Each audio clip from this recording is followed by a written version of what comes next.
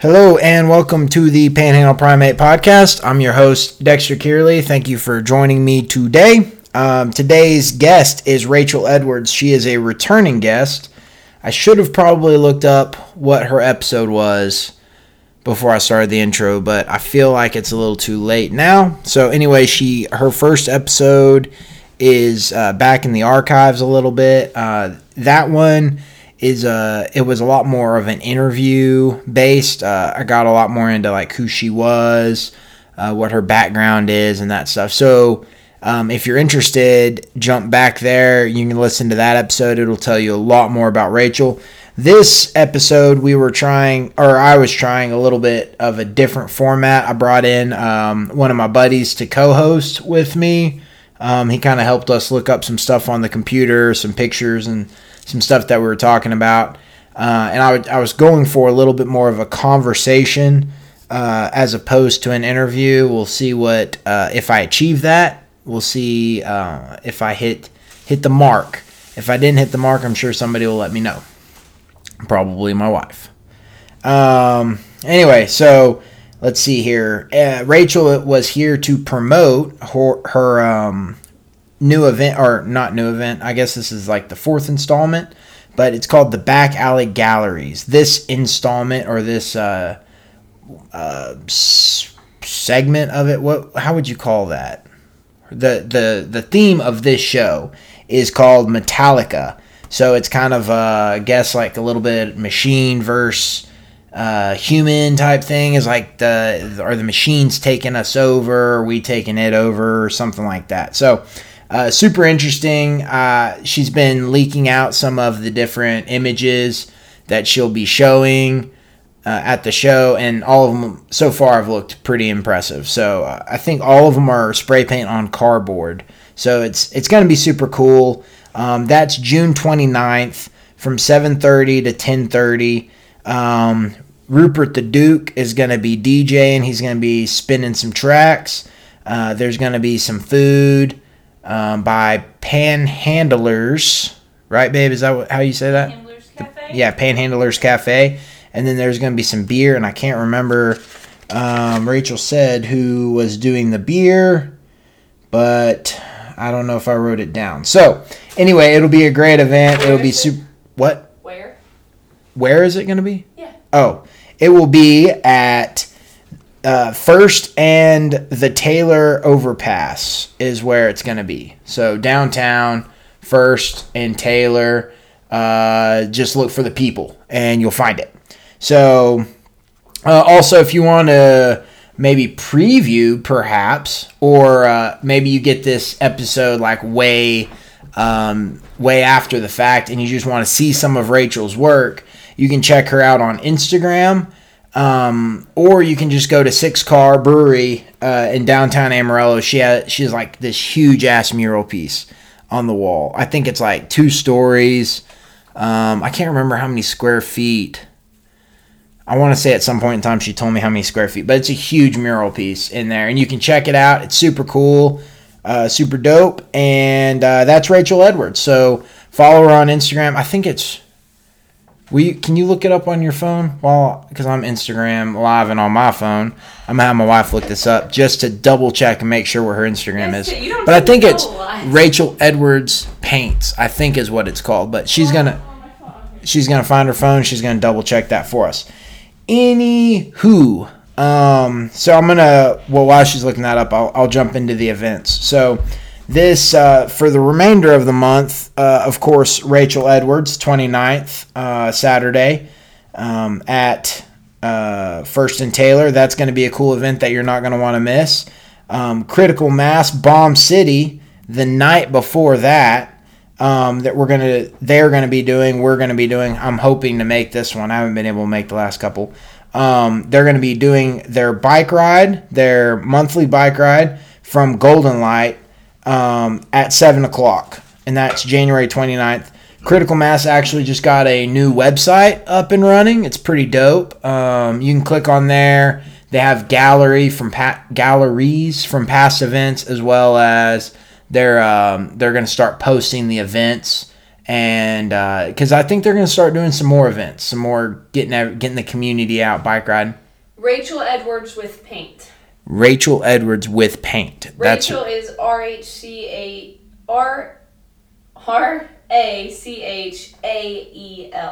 AEL. Yeah, that kind of threw me off. Yeah. And then with paints? Rachael Edwards with paint. Yeah. So, and also if you click the link in the show notes, I think her name will be linked to her Instagram. So, just follow that link, check out her Instagram. The next event, actually, we got Shake Hands Amarillo up in the Instagram live at this present moment as I'm doing the announcement for 575. June 30th is going to be another Shake Hands ping pong tournament. I got creamed in the last tournament. It wasn't even funny. They bumped me up into the A-League, and I just don't know if I'm an A-League player, you know? I got beat by somebody's offhand. So just to let you know how that goes, you know. It goes bad sometimes. But so there are 10 spots remaining. I got the live update from Shake Hands Amarillo as I was doing this Instagram live. So 10 slots remaining. This will be a fun event. It's Beastie Boys this month. So it's going to be fun. Check them out on Facebook. I think Facebook's probably the best. Facebook or Instagram probably the best places to find that event. So check it out. Those are a lot of fun events. Man, this is just going crazy. I got a phone call. Kids waking up. My brain is all over the place. But so the commissioner for Shake Hands Amarillo, Jeff Wyrick, has been on. He's been making the rounds lately. He went on 575 Pizzeria's podcast called Pizza Face. It's the Pizza Face podcast. I think you can subscribe to that anywhere you can subscribe to podcasts. And he also went on Hey Amarillo podcast recently. So Shake Hands is getting that publicity up. You know, they're getting that word out. So check those two things out, and just tune in. I mean, it's tune in or what the buy-in, I guess, for the tournament. But get involved if you like ping pong. It's a great event. I brought a friend to the last one, and he instantly was like, man, where have all these people been? You know, it was such a inviting environment, and some solid ping pong players. So check that out if you're interested. That's it for the events for this episode. So I'm slightly I'm working towards a restructuring of the show. My wife and I have kind of entered into conversations. I think she's going to come on as a creative director, perhaps. Some sort of a title. We might give her a title. But I got the ball rolling with the podcast, kind of getting on my feet, doing the interviews, and really structuring it more as like an interview-based show. But now that it is rolling, now that I'm kind of understanding a little bit how to do it, I'm going to try to put in a little bit more of a craft. I'm going to try to make it a little bit more of a show. So if you have an idea, shoot me segment. What? Or segment. Yeah, like an idea for a segment or something like that, something you want us to talk about. You can shoot me those on Instagram, probably the easiest place, Instagram or Facebook. But just to let you know to, be tuning in for that, tuning in for the change.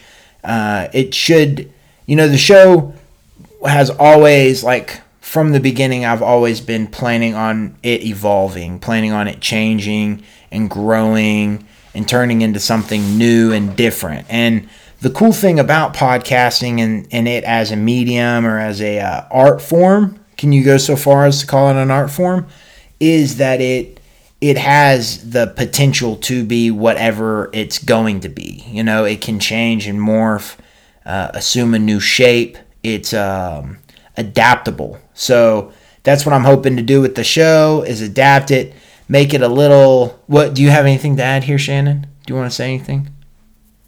to the fans? No, you're good? Okay. All right. So, anyway, so just be on the lookout for that. Now, in other news, we still have shirts and hats for sale. Go to my website or shoot me a message on Facebook or Instagram if you are interested. The shirts are $20 a piece. We have small, medium, and larges. No, I take that back. We've got mediums, larges, and extra larges. And then the hats are like a one size fits all. And this is actually the best way to show your support to the show is if you want to show some support. If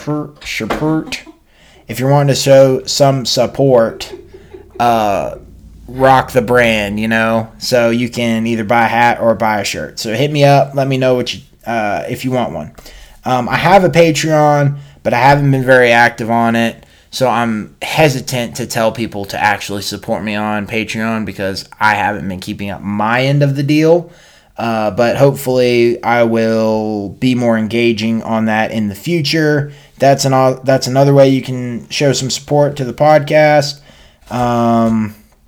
Also, this is one I've been forgetting to plug and throw out there, but if you listen on iTunes, then you can like the podcast in iTunes and throw a review on it or rate it and review it.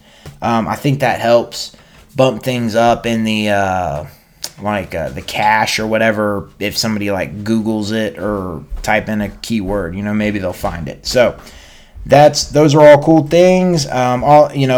Like my Facebook page. In Facebook, it's just Panhandle Primate Podcast.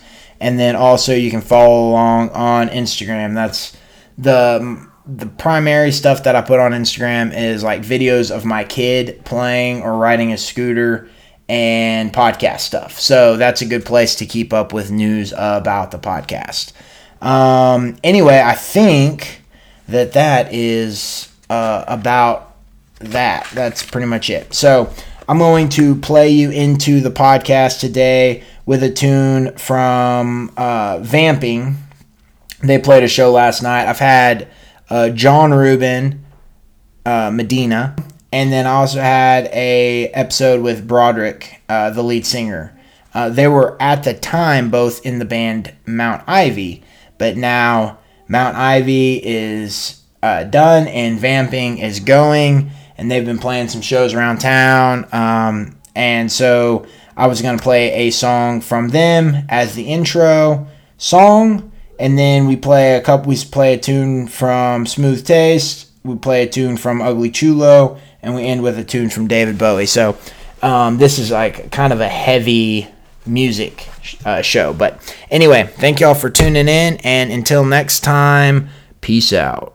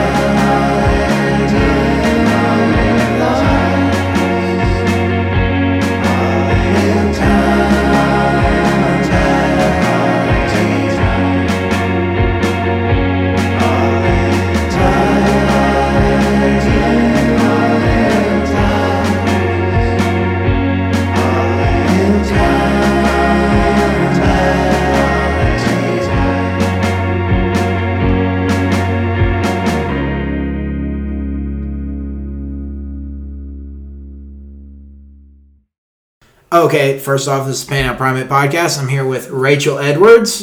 And my side man, my co-host is Fire Manny on Instagram. My buddy Manny. So anyway, he's going to be helping us out running the Google machine if we need it, and also talking if he chooses. I'm a pretty good talker and I'm a pretty good Googler, so we'll see how this goes. I knew you'd be perfect for the job. The other thing was I was starting to come up with this idea of having like a co-host, bringing a co-host in, and I was thinking, man, who are some possible candidates for a co-host? It's like my wife is natural, right? She's always in my house. And then Manny lives super close by, like a block over. So it's like Manny was definitely like the natural number 2, you know? He's my number 2. Always good to be the number 2. You know what? It's not number 3, you know? It is what it is. It is what it is. All right, so anyway, this is the first podcast where I'm doing the co-host model. So we'll see how it goes. I love to be with the groundbreaking. Yeah. This is definitely. That's the hard thing is whenever you first feel out a format, you start to get comfortable with it, and then you it's like generic almost. Yeah. You can rattle it off. So sometimes it's good to mix things up a bit. I feel like this was a 24-hour notice for me. Yeah. It was yesterday at work. I was like, hey man, you're gonna be on my podcast. As my co-host. He's like, what are you doing tomorrow? I was like, He was like, all right. He was up for it though, so it was fun, and we're gonna go for it. I think it'll work out. If he said we were working out, I'd be like, I'm busy, Dexter. Yeah. You were close to saying that. I felt like he was. That's cool though, because it won't sound practiced. Yeah. Well, it has definitely not been practiced. There was no script. It would maybe be nice if there were a script sometimes. I don't know. Yeah, we'll maybe tinker with that in the future. But anyway, Rachael, you're here to promote your back alley galleries. What's the date on this? This is... I feel like a terrible host. This is June 29th.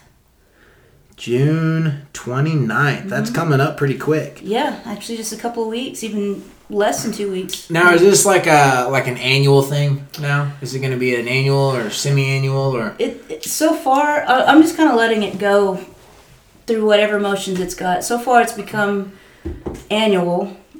The very first one, the first year that we did it... you got a coaster, bro? Dude, my wife will... you know how wives are, dude. You could even set it on my phone. You got a coaster, bro. You can set it on my phone. I heard it set down, and I was like, oh, dude, my wife. Dude, you can have my coaster. Is that cold? It was. Yeah. But the wood sucked up all the moisture. Yeah. Luckily, Shannon doesn't listen to my podcast. So we got June 29th. It's coming up. And just to kind of like do a quick description of like what you're planning this event to be. There's a basic kind of construction to it. We have certainly a DJ, which is Rupert the Duke. Mm-hmm. And he's kind of the back alley gallery DJ. He knows exactly what fits. Nice. Yeah, it sounds great. We have free crafted beer. And so now which alley is this in? This is going to be right to the west of Taylor Street Overpass. So it's kind of first and Taylor Street Overpass. Okay, nice. Mm-hmm. I think I know where that's at. It's kind of right across from MRL. Okay. Oh, yeah. Cool. Yeah. And it's a fantastic alley. It, kind of puts you right into New York. Oh, yeah. It's really urban. Hell yeah. Yeah? Yeah, right over there. So is it right next to the train tracks pretty much? Pretty much. Nice. Yeah. It's going to be cool. Oh, yeah. Sometimes when the trains come through, they do the horn thing. It'll blow up your chest. Yeah. Oh, yeah. It's fantastic. It's amazingly loud. Mm-hmm.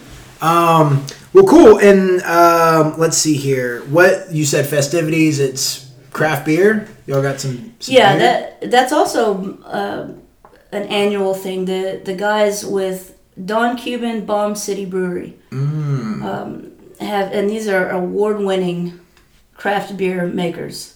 So they they're making 30 gallons this year. Last year they actually ran out of 25 gallons of beer. Really? Last year, yeah. So they think 5 more will be enough. Dude. So you got to remember, this is an alcoholic town. Yeah. I think 5 more will be good. Especially showing out. Well, there was apparently at certain times they did head count, and it was between 200 and 250 people. Wow. At any given time. Yeah, so, that's awesome. Yeah. So it's a really good turnout. Yeah, it really was. The brave and curious that I called it to come out and how did you promote that last event? It was pretty much Facebook, word of mouth. I did have some posters, some cards, and I went around just basically coffee houses and things like that, and then really social media was a big one. Yeah, it's weird how like you have to get an event together. It seems like there's these like bottlenecks. Yeah. Where it's like, okay, you have to have, if you don't have a Facebook event, literally nobody will show up. Yeah. Stuff like that. And it's kind of a weird, it's like, I don't know when we became like that as a society. That's true. It kind of flipped. Because like stuff used to happen all the time. Yeah. Like people used to do things. Well, people used to talk. That's now true. Everybody's on social media. That's true. That's how they talk. True. Instead of sending somebody a message and saying, hey, what are you doing Friday? Because I don't got shit to do. We get on Facebook and we let Facebook tell us what is. And then we get mad like, Dexter had a podcast without me? That's the thing. Manny's always been saying that. He's like, invite me over to a podcast. And the second I invite him, he's trying to like back out of it. Instantly he's like backpedaling. He's like, I don't know, man. I don't know if I want to be in on that. So, it's like they say, picture it didn't happen. If you don't see it on social media, nobody knows what's going on. Right. It is a strange world, and like even with this podcast, it's one of those things you start to realize how dependent we are on a platform in order to get what we have to say out. Even if what you're having to say isn't like super important, it's like, well, what if you did have something super important to say? Like, is Facebook your only outlet for saying it? That's true. Which is kind of crazy. Here, I'm going to try to switch this real quick. I've heard that this is a trick you can do if you feel like the sound is bouncing up off the table. That's why I put the bonsai tree in between Manny and us. You trying to block me out? No, well, I was trying to put a little filter for you. Oh, yeah. Speak through the tree. I do get pretty loud. Yeah. It's very zen. So where are we at with this thing? We're still talking about the back alley gallery. You got beer, you got food. Or no, food? Yeah, food. I jumped the gun on that one. The alley cuisine. Alley cuisine, okay. It's catered by the Panhandlers Cafe. Oh, nice. So, fantastic food. And are they the ones that are out of the building downtown? What I believe the bank building downtown, Emerald National Bank building. No, is it that one? I thought it was in a different one. Like the Wells Fargo building or something like that. Hey, can you Google that? Dude, I got it. Actually Google it. Oh, okay. Definitely So see what building they're in. The Panhandlers. Say it again. The Panhandlers Cafe. Panhandlers Cafe. I can't remember which building they're in, but it's super cool. I'm always surprised by the building that they're in because there's like this big center opening in the middle. It's real pretty. But so cool. So they're doing the food. Yeah. And are there tickets? Are you selling tickets to this event? No, this is actually free. It's all free. Yeah, you just come and be a part of it. Cool. Because the whole point of the show itself was to be an experience. Somewhere in between A and B. Oh, you got it. Oh, the A and B. I was thinking Chase Building when you said Bank Building. You're right. A and B. I don't know if I've ever actually been into that one. I know my wife has talked about it. She says that they're delicious. They make some delicious food. Absolutely, which is awesome. So where were we at? I'm sorry, I cut you off. No, it's fine. The show itself was... It's kind of like if you have a Venn diagram, and on one side you have the fine art gallery, and on the other side you have the street art scene. You push them together, and that intersection is the back alley gallery. Nice. So, and there's an actual transition when the sun goes down. Yeah. And, the first part of it is everybody's out there, and it's, in the sun, and you can take selfies, and it's kind of a thing, you don't really notice the art, kind of like the street art thing, where you know it's there, but maybe you're not really paying attention to it. And as the sun goes down, they're actually lit with solar lights. So the solar lights start coming on. And when it gets dark, all you can see is the artwork. Yeah, that's super And you cool. realize you've actually been in a gallery. Yeah. And you're part of it. Yeah, that's pretty cool how I do like that juxtaposition of you're standing in a spot, which it's one of the things I think I maybe wrote it down on a different page. It was a thought that I decided not to go.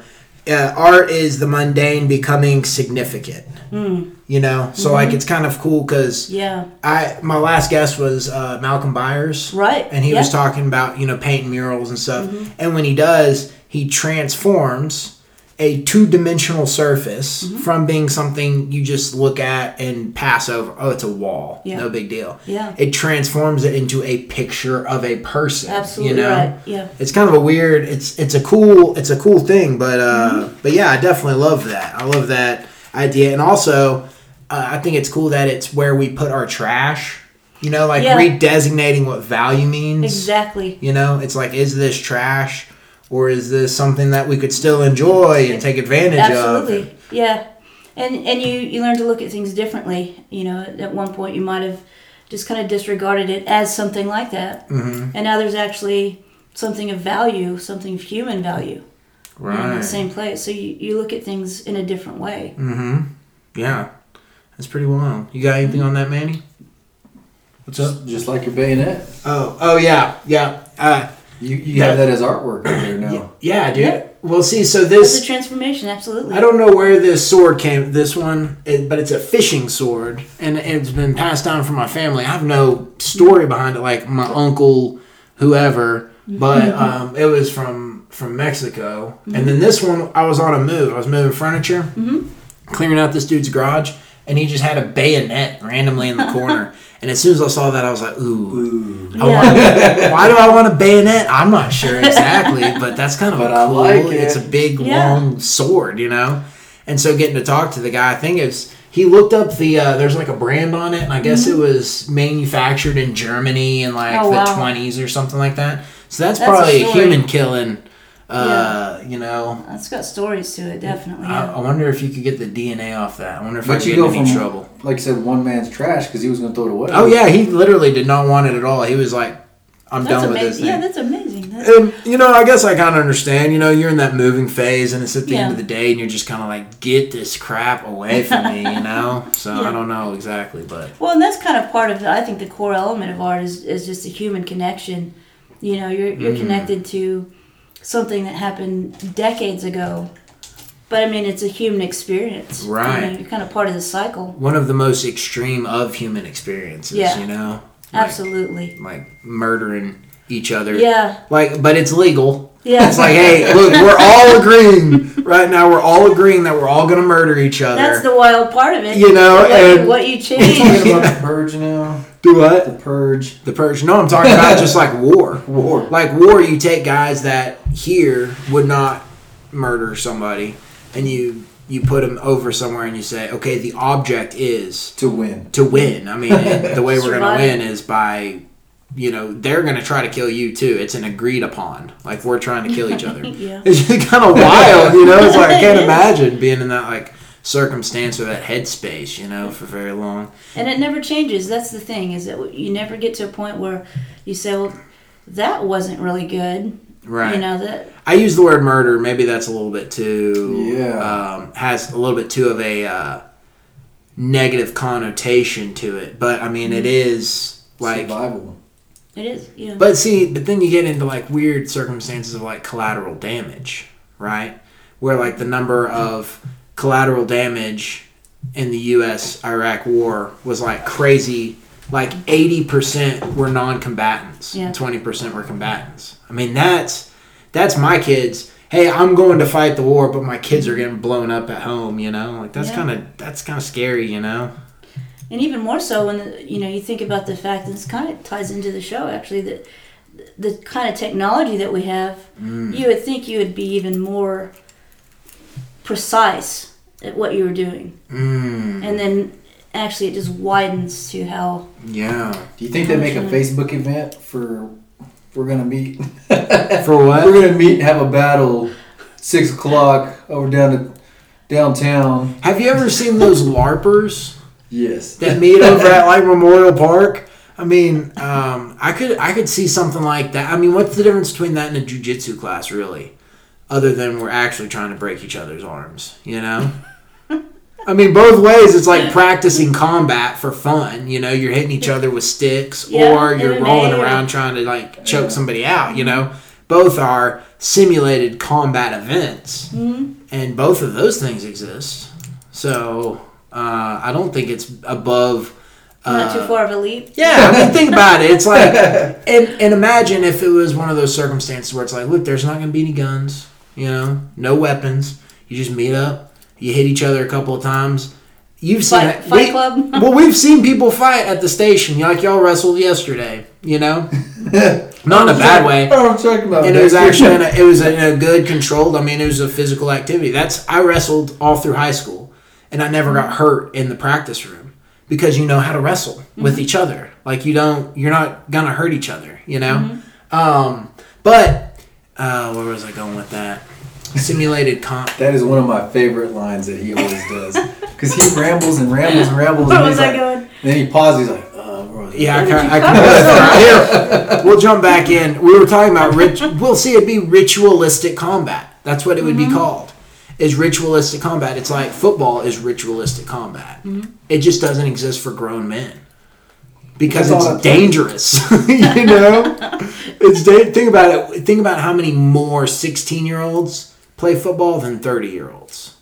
Astronomical. It is a kid's sport because they don't get hurt as easily because it's super dangerous. Yeah, I guess it's just however you clothe it. Yeah. You know. Yeah. Whatever you call it, whatever you put behind it, you can make things work and make things fly. Right. There's almost like a interesting. That maybe I'll have to come back to that thought. Yeah, we kind of branched off on that one. Do you know where we're at? No clue. All right, we'll jump in here. So that event is going to be a blast. They are going to be playing. The event is called Metallica, right? That's like the title. Yeah, that's one thing about this that stays with kind of more of a fine art view, is that these shows are usually themed. So, and that's kind of the way I do them. So the entire show, you can look at all of the pieces and you're following a specific theme. So Metallica is with the theme of this one. And it's really based on one specific event, but on a broader aspect, it's about kind of the replacement of humans with AI and robotics. Which I think that's a pretty big thing. And like I said, the really specific thing that kind of got me off onto that subject was Christie's, which is a huge art dealer and art seller, actually sold a piece of work. Dude, this is one of my points. See, you know AI exactly generated art. AI-generated art, because it was one of the posts that I recognized. I fell out of my chair. Yeah, you posted it, and I was like, because I'm like Manny can attest, I'm pretty big on AI because, for instance, like driving cars, like there are certain things that humans imagine us being good at autopilot. Yeah, we're not good at autopilot. No, like studies show. Perfect. Studies show that we're not good at autopilot, but AI is incredibly efficient at autopilot, at doing one task. Yeah. Without any. So I'm always talking about it just because I actually think it might be the doom of our generation, but the birth of a new generation. Could be. It could, and I think it depends. Artificial intelligence is going to have a bias to it. You can't get away from that. Whatever the bias of whatever human is doing. The design of it is going to be in that intelligence. Right. So it depends on whichever way, and I know Elon Musk has actually said something about this. There's several people that have said this, but it really depends on which way you're going to lean with that initial design. because it has to start somewhere. It's got to have a first step. My question would be, like, think about Facebook. Mm-hmm. Facebook understands us better than we understand ourselves. Yeah.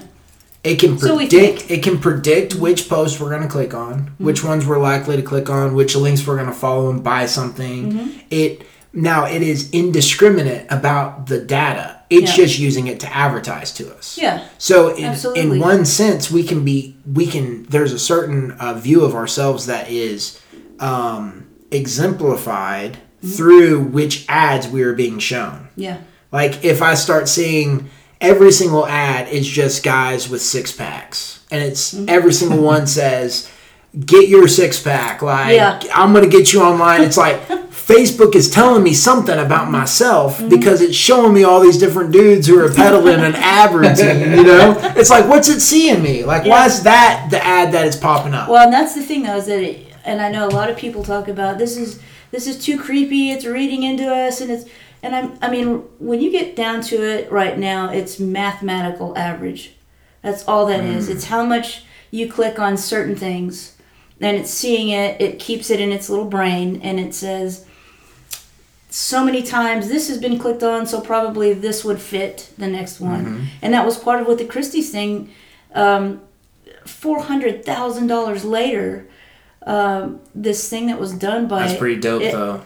Man, $400,000 for a computer, like generated image, like that is pretty. Like, inside here, I'm gonna get some more coffee. Are you good on coffee? Do you want a cup of coffee? Yeah, I'm good. I think I'm ready. Okay. You're ready for one? Yeah. But I'll come right back. Actually, here we'll take our first musical break. Okay. And then we'll come right back to that same point. Let me hop in my seat back here. Okay. The first band we're going to play is, do you know who Smooth Taste is? I think I've heard of them. Okay. Didn't you play them the other I day? played them the other day, but they just left out on a tour going up the East Coast. Fantastic. Which is going to be kind of cool. They're a bunch of young kids, and I'm like excited to see. Great. I mean, it's like, that's the time in their life that they have to be able to do that. You know, it's like cool. You were trying to tell everybody to move to Amarillo. I am trying to tell. Well, I have a master plan, but you got to be careful when you reveal aspects of your master plan. This is true. Because as in every comic book movie, the bad guy always reveals his plan to dominate the world within time to what's the right word there? Fort it. Yeah. Thwart. Oh, thwart. I was saying with an F, it was a T. Anyway, all that aside, it's Smooth Taste. This is a song called Stories. They just headed out on tour, and we'll just take a quick musical break.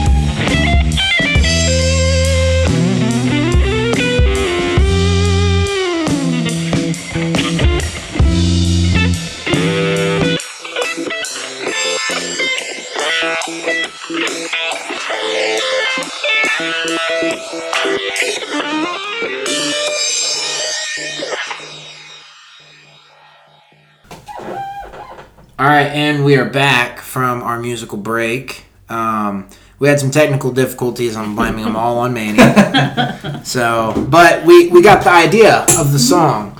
Yeah, they just headed out. It's kind of great sound. Kind of cool. Yeah, they got some cool. They got a really cool sound, and they're definitely. It's cool now that I think we're far enough past the end of like new music. That all music has like a certain nostalgic feel at its base. Yeah. Like that, and almost for popular music at least. I get that. It almost has to be where you can associate it with, hey, that's 70s guitar, rock, and stuff. Yeah, I remember that in high school. Yeah, and I think it's one of those things like, for a lot of generations, I think people were scared of that artist. They were like, no, I don't want to be like somebody else. I want to do my own thing. But now it's kind of cool whenever somebody can be like, no, I'm kind of doing this and this and this and this, taking all these different elements and then I'm putting it together in my own way. You know, it's like crafting a sound. It's pretty cool. But hey, so Manny, pull up this picture that sold. How much did you say this thing sold for? I'll try to do it, Dexter. Yeah, you try. This was over $400,000 for this piece of. What was the place? What am I looking for? You can. I want to see this picture. Christie's artificial intelligence. Yeah, Christie's AI painting. Sold for $400. That's pretty rad, though. You can tell. I mean, it's pixelated, and what they did was they put in like 20,000 images. Oh yeah, I know. And see, that's one of the things I don't think I actually ended up commenting on that post, but I wrote out like probably 4 or 5 different like paragraph responses because not necessarily for any. Here, can you turn the screen a little bit towards me? Is that the picture? I'm looking right at it. And it's kind of got a French impressionist sort of feel, but I mean, it's completely soulless, you know. So did it actually paint with a brush on a canvas? I'm not sure the exact. So that piece does make you feel something, though, right? Oh, it makes me feel something. Does it? Like what? So now, if I were, what would change about that if I told you a person painted it? Would anything change, or you still think it's like a shitty piece? Do you think it's a shitty piece of art? Well, I mean, when you really, if you look at it, if you in front of it, or you get a up close kind of a look at it, you can see it's pixelated. Mm-hmm. So I mean, right off the bat, I would say that technically it's not really good anyway. It's not. You can tell it's not painted. There's not brush strokes to it. It's just basically a print of something, and it's an average. It's a mathematical average of 20,000 different paintings. Isn't there something beautiful about that though? That it's analyzing what we say is good. And saying, this is what I think you see that is good out of these 20,000 things. Well, that's kind of a cool... That's the thing, though, is that if, that depends on one... Like I say, you have a bias. That depends on one person's idea of what art should be. Well, but honestly, it's not one person. It's 20,000 pictures averaged into a computer. There's not a person sitting... I think that, to me, that's kind of what is pretty about that picture that I respect, is it's saying they're in only the sense that humans inputted the 20,000 pictures. Mm-hmm. That is all that went into that picture being an actual picture. Because I see a guy, maybe like early American, with like a big collar poking out of a overcoat, maybe coming in or going out into night, Yeah. So it's kind of weird. There's definitely something there. That's weird that it, without a human telling it to do that, created an image that I then can see a story in.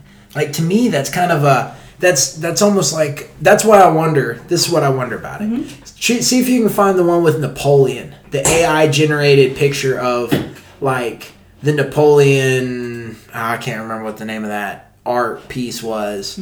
But I think maybe you'll get it from just that. But the first time I saw the image, I disliked it from the mechanical feel of it. But I loved it for the actual the concept behind it. Yeah, almost like the innovativeness of the which one is it? Let's see. I think it's, I don't know, man. There's a lot of pictures there. I don't know if I'm even going to be able. It's one that's made up of a bunch of other pictures. I'll let you just kind of keep. It's like one. It's an image. It's that image, but created by them melding a bunch of other images into that image. It's like a real weird. Almost like that's probably it, almost like is Photoshop an art form? Because I would say it is like a person going in and doctoring a picture. I've seen it done. Yeah, see, that's the picture. Yeah, I like that one. See, that's weird, isn't it? Like, I think a person could generate that easily. Sure. And I've seen people generate things that are super weird, but it's like, why does it know that me and Manny, separated by several years of age, by different demographics, how does it know that we're both going to look at that and say, damn, that's pretty cool? Well, you know what I'm saying? That's the thing, though, is that part of it isn't in there. It's not going to know, I'm going to do this because someone thinks it's cool. And that I think is where you get into what is art. And like I was saying, I think the core element of art is the human aspect. That's even the purpose of it, is the connection of humans through human experience. Okay, so this was one of the things. You can get novelty. Yeah, this is one of the things I was gonna throw out because. So, have you seen Westworld? I don't think so. No, Manny, have you seen it? We had to watch I saw the first season. We had to watch it for my wife's. She had a Western class. She's working on her master's, and we had to watch Westerns. And so the teacher had all these different examples of the genre, how it is defined. So they watched like the shootout westerns. They watched the anti-westerns. They watched like all the anti-westerns, which like Unforgiven. Have you seen that with Clint Eastwood? That's an anti-western. Okay. Which is kind of interesting, and she breaks it down and shows. Well, anyway, she was showing. Westworld was one of her examples, so we had to watch it. And just as a quick, it fits exactly. Spoiler, maybe not really a spoiler. I'm not going to give anything away, but the premise of it is that you go to this theme park and you get to interact with these machines that are almost indistinguishable from people, and they do these loops. So you get to plug into storylines. Okay. So you get to, like, one of them is raping the farmer's daughter. Wow. Yeah, I mean, it's dark. It's really dark. And, like, besting the gunslinger. So you are the bad guy that shoots down the gunslinger and takes his girl. That's one of the storylines. So you're just taking over a specific experience. Right, and so they're on loops, though. So the girl, the farmer's daughter, is a machine programmed to make you believe, like fall in love with her, and make you believe that she's a farmer's daughter. Yeah. So that you can then treat her the way you would not treat somebody in the normal world, right? You're playing a role in a movie. And so it plays with this whole idea of, is the robot a human? Are they actually experiencing fear? Is this inhumane the way we're treating the robots? So that was one of the things. Quite a premise. Yeah, that was one of the things that made me think about this. When you posted it, was because we were in the middle of Shannon watching Westworld, so we were talking about it a lot and kind of like trying to break it down. She wrote a paper over it, and she came across this dude named Antonio Gramsci. He was an Italian Marxist philosopher and communist politician who was one of the leaders of the Communist Party in Italy, and then Mussolini got into power and he imprisoned Gramsci. And so Gramsci, a lot of Gramsci's works are called it's called the Prison Papers. He was in prison and he was writing on this, stuff. Right. Okay. But his main thing was like cultural hegemony and specifically like the bourgeoisie of the communists, it's the traditional intellectual versus the organic intellectual. That was like one of the big questions he had. And so what this made me think of was the Rocky franchise. Okay. It's like you never count somebody out. Right. Even if he's the downtrodden, he's the underdog, he's a loser, he doesn't have the intellectual capacity to beat Apollo Creed. Right. But then that's what makes it a great movie, right? You want the underdog to succeed. So that was one of the one of the things that I was thinking whenever I saw this. Is it was like, what if this is more of we are focused on traditional intellectualism. And this is maybe under more of the organic intellectualism, because there is a beauty to the process behind a beautiful image. Well, this is where I would go with this, is that I'm not saying that everything has to be a deep theoretical piece of art. You can certainly have, some images are just specifically aesthetic. You can have things that you just like in your house because it's pretty, it's colorful, it's or maybe it makes you feel a certain way. Yeah, that's the thing is, and it's talk about a more genetically produced form of artwork. A 2-year-old bringing artwork home to you, it's literally the women at Mother's Day Out doing these, they're doing the art project, not the kid. They're just trying to keep them from strangling each other or something, But it ends up being some of the most beautiful things that I can look at because of the meaning behind. Well, and that's the thing, though, is there's a human connection there. It's not made by something that you can't connect with, and we have really we're a part of this humongous ancient cycle, and you can go back literally centuries, and I've done this a couple of times that really hit me hard with some very major works of art, but it hit me because I suddenly felt completely connected to this thing that's much bigger than me. There's a bigger picture going on, and I'm a part of it. Right. And so I felt that through this, done in the 1400s. I could feel that. Something that was done by somebody decades ago.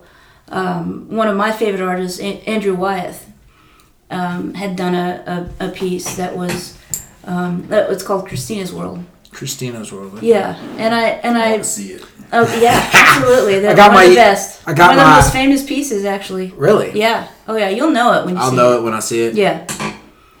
But the point of that painting, even the subject, the model of that painting was someone that had polio, and I believe it was his cousin. Oh no shit, polio. My aunt had polio. She did not want to. Christina did not want. What was it called again? Which one? That's it right there. This one? Yeah, That one? Christina's World. Christina's World. Okay, And she didn't, this is it right She didn't here. want to be in a Can you make wheelchair. that image bigger? I'm working on it, Dexter. Thanks. Ooh, Museum of Modern Art. My first guest on the podcast was this chick named Erin Holland, and she works at the Museum of Modern Art. Absolutely. Yeah. So is this piece there? Oh, I would imagine. Holy so. shit! Doesn't that make you think of Amarillo? Absolutely. Holy cuss! I'm actually meaning to start saying cuss. You just absolutely helped to prove this point. Is that oh my gosh, that feels like Amarillo. So you can make a connection. He was on. That's East Coast. That's like Massachusetts, somewhere around there. But with me, I recently had a really bad fall, and the very instant I busted my knee and it just blew out. And it was horrible. And so I'm laying there in this, my backyard, and instantly I thought of this because I know the background of that. She didn't want to. She didn't want to be in a wheelchair and be somebody that wasn't normal and so she literally dragged herself around the farm. Oh. And still did all of her chores. This was an amazing picture. Dude, I wonder what kind of clothing she wore. Do you have like a leather pad, like skid pad or something if you're doing that, like if you dragging yourself, you'd want something that's they even made their maybe own clothes a wheel or something. So that she probably could we have gotten her like a wheelbarrow? I think sometimes she probably wasn't, but for the most part, even just doing her chores. But you look at that, that's and crazy. You can see if somebody that was in that situation, how far things would seem. Oh, yeah. I gotta crawl that far. Yeah, and that. Uphill. I instantly felt that when I thought, oh my God, I can't walk. I've got to drag myself to my house. Wow. What'd you say she was sick with? Polio. Yeah, she didn't have her legs anymore.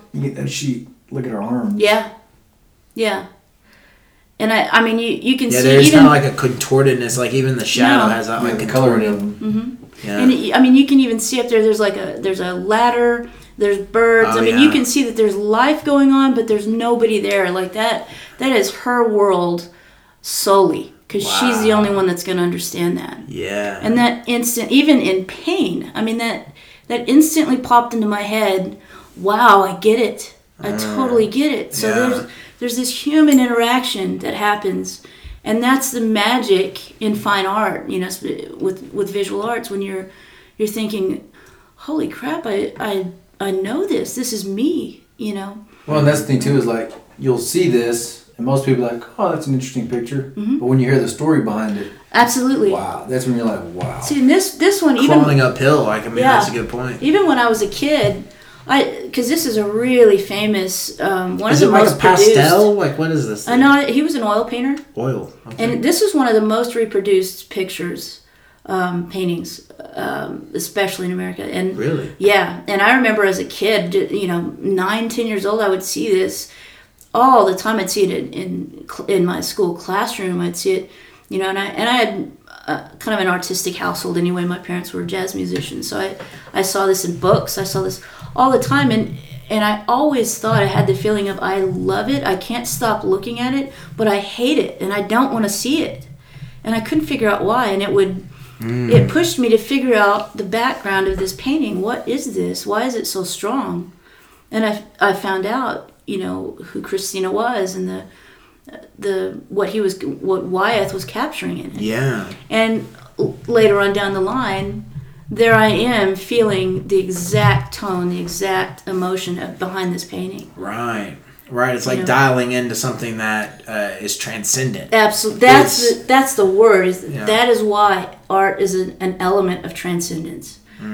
Because you get past just this kind of little surfacey, what you think is a human thing. And so like as you were talking, one of the words that popped in my head is like consumerism. Yeah. And I think that's what really worries us about like the generation of art is it puts something that is supposed to be ethereal and pure, not connected to a lot of stuff.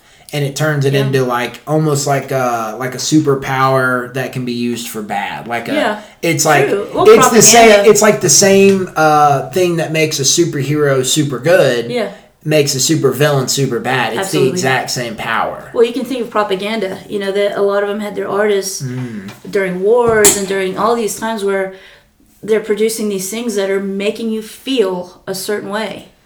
And they want you to feel like... They want you to feel naturalistic. Absolutely. They want you to think American flags. Yeah. And they want the opposite. In like Nazi Germany, they want you to hate Americans. Right. So they would have their artists do these really horrible things that just depict people. It was the dark side. Yeah. The dark side of the art, And that transcendence element is still there, where people are literally starting to feel things for people they don't even know. They don't know who Americans are or what's going on, but that is how powerful that is. Yeah, that is, and I think that is, you're always afraid, or the trope exists of the person who doesn't understand the power behind the image, getting a hold of the image and getting like McDonald's style, like people love yellow and red. Yeah. Like, let's put those bitches together and then we'll put some delicious little bombs of flavor in them and we'll sell them to people looking like a bouquet or something,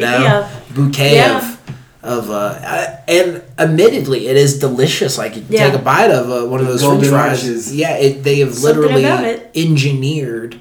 So I guess you could say that's the same thing that like culinary art. You get a good chef who really knows what they're doing. They chop up the proper spices and flavorings, and they make a beautiful dish. They can plate That's the what dish, McDonald's is to that culinary artist. Is the same thing as like a generated image maybe would be. So, which it is cool to... At the essence of brainwashing, I guess. Yeah, it is the essence of... But there is something beautiful about brainwashing. Like, if you look up Mr. Brainwash. Do you know this artist?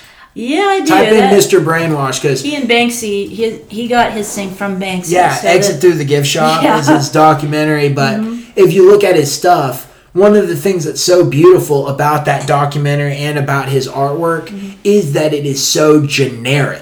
It is so Yeah. generically street art Well, that it almost becomes beautiful that so many people buy into that Yeah, shit. you yeah. know? He was certainly the. That's Banksy though. Yeah, he was certainly the. By Mr. Brainwash. Oh, so this is Well, these that's just the thing about him is that he just got Those are really Banksy completely images. commercial. yeah, that Because I mean, he really wasn't an artist. No.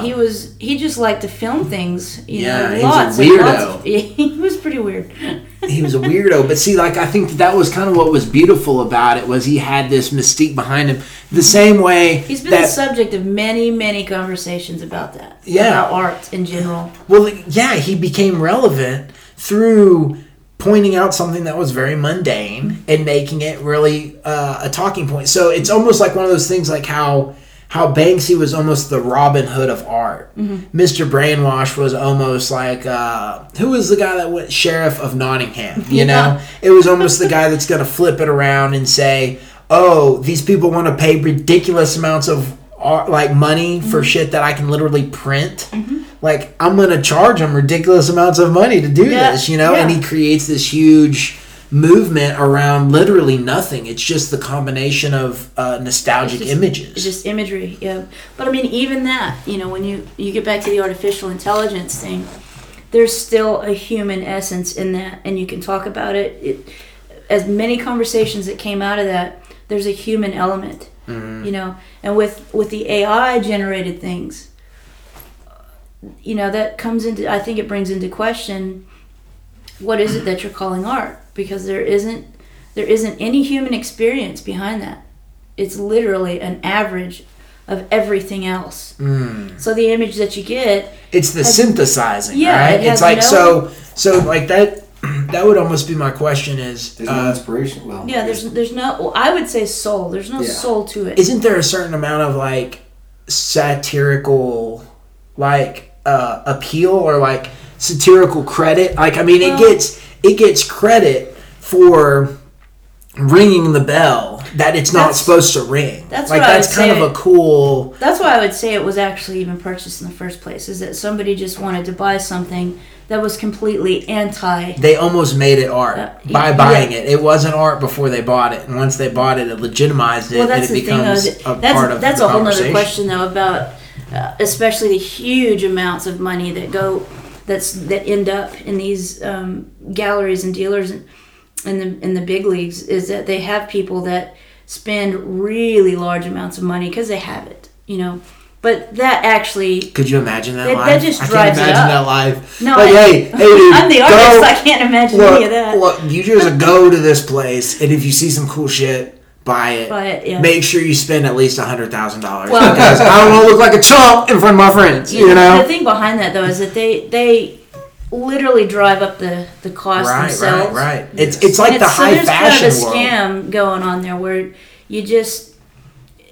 you're not looking at value. Oh, I have to have this. Oh, they're really talented. It's let's just drive up the cost so that what we have later on is really super Right. valuable. It's creating a marketing. market. Yeah, it's Yeah. creating a market. And Absolutely. And it's like that. It's like how high fashion is, But then you got a guy like Kanye West, who in a lot of ways is high fashion. Some of the music he makes is like garbage on the surface. But then it survives this like the scrutiny of you listen to it once or twice and you're like, man, I know I want to hate this because it's so commercial, but the dude nailed it, or something. Like he still makes great songs. So it's kind of like a high fashion critique of its own power. Like I'm not exactly sure where that's going or if that makes sense, but Well, it's kind of. I mean, I think you can pull this into any, even in the music industry. If you look at kind of like the bubblegum kind of pop bands. which you like it sometimes. It's just like Well, that's the made thing. me Though. move, That's another average. They have literally figured out a specific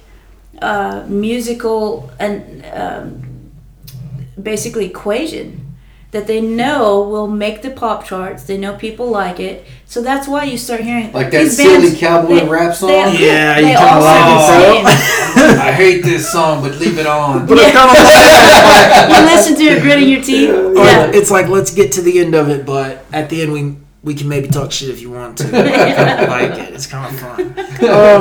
Yeah, so it is kind of an interesting when you start getting that, because I've been thinking about this. Mm-hmm.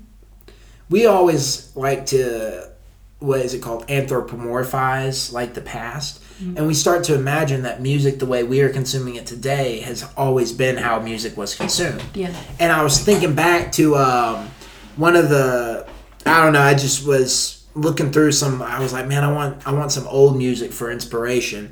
And I looked up, oh, damn it, now it's going to make me look like an idiot. Chuck Berry. And I listened to Route 66. Yeah. Because a lot of people, like when Bad Magic got rained out, we go to Golden Light, which is one of the oldest restaurants on Route 66. And I started imagining Chuck Berry cruising through, because he lists Amarillo. So he played gigs in Amarillo. He was stopping here. Man, he did, yeah. And I think what's cool is back then, it had to be based off of a certain expectation, because people are coming to dance. Yeah. This is my only chance all week to listen to music and dance, because I don't got this shit at my house. I don't got a record player. If I got to go I got to go over to Fred's house and listen to his parents' record player, and I hate Fred. You know, it's like this is my only opportunity to get like some jams in. Yeah. And Chuck Berry's coming through town, and he's got a Friday night. He needs to be able to play songs that the person without knowing them can dance to. True. You know, Yeah. so it almost came from like the traveling entertainer. This pop music. Yeah. Pop music is the result of the traveling entertainer going around saying, I need to dial this shit in. Yeah. Because if I'm wanting to get paid, I need to make sure they're all dancing. And if see, they're but dancing, the people are happy. The problem is, I think, it doesn't matter. You everything gets turned into a market. It starts out as some fantastic artistic vision or whatever, and then somebody says, hey, I can make a buck off of this. Yeah. And so you get like these producers that say, we found this little hidden element here, and we can reproduce it over and over and over. And that's and almost the make dream, money. isn't it? It's almost the dream Depends on of whose being dream, I guess. of being the little sliver of Yeah. like Chuck Berry. Like he's just playing his sets, you know, and then somebody comes along and says, "Hey, dude, I can take what you're doing right now. You don't change it at all, and I can make us both millions of dollars." It's kind of like, as a fan of Chuck Berry, I want him to take that. Yeah. I want him to be like, okay, make millions of dollars, dude. Get the music out to the world. Completely revolutionize American music forever, right? It'd be like somebody going to Buddy Holly right before he blew up and saying, look, dude, don't take the money. Don't be a sellout, you know? Have you ever heard, VH1 used to be great. I used to watch VH1 all the time. And I would watch... I would watch the behind the musics. I watched a Green Day behind the music. And the lead singer, Billy... Is his name... I don't remember. Billy Joe? I just remember Dookie. Yeah, Dookie. Google his name. Google the lead singer of Green Day. But anyway, there's like one part of the behind the music where he's sitting there talking to the camera, and he said, "I can remember going back to the place I started, like the first punk club I played in, and it was like my home." He was like, "I was a loser at school. I was broke as hell. This was the only place that I fit in." Billy Joe? Billy Joe Armstrong.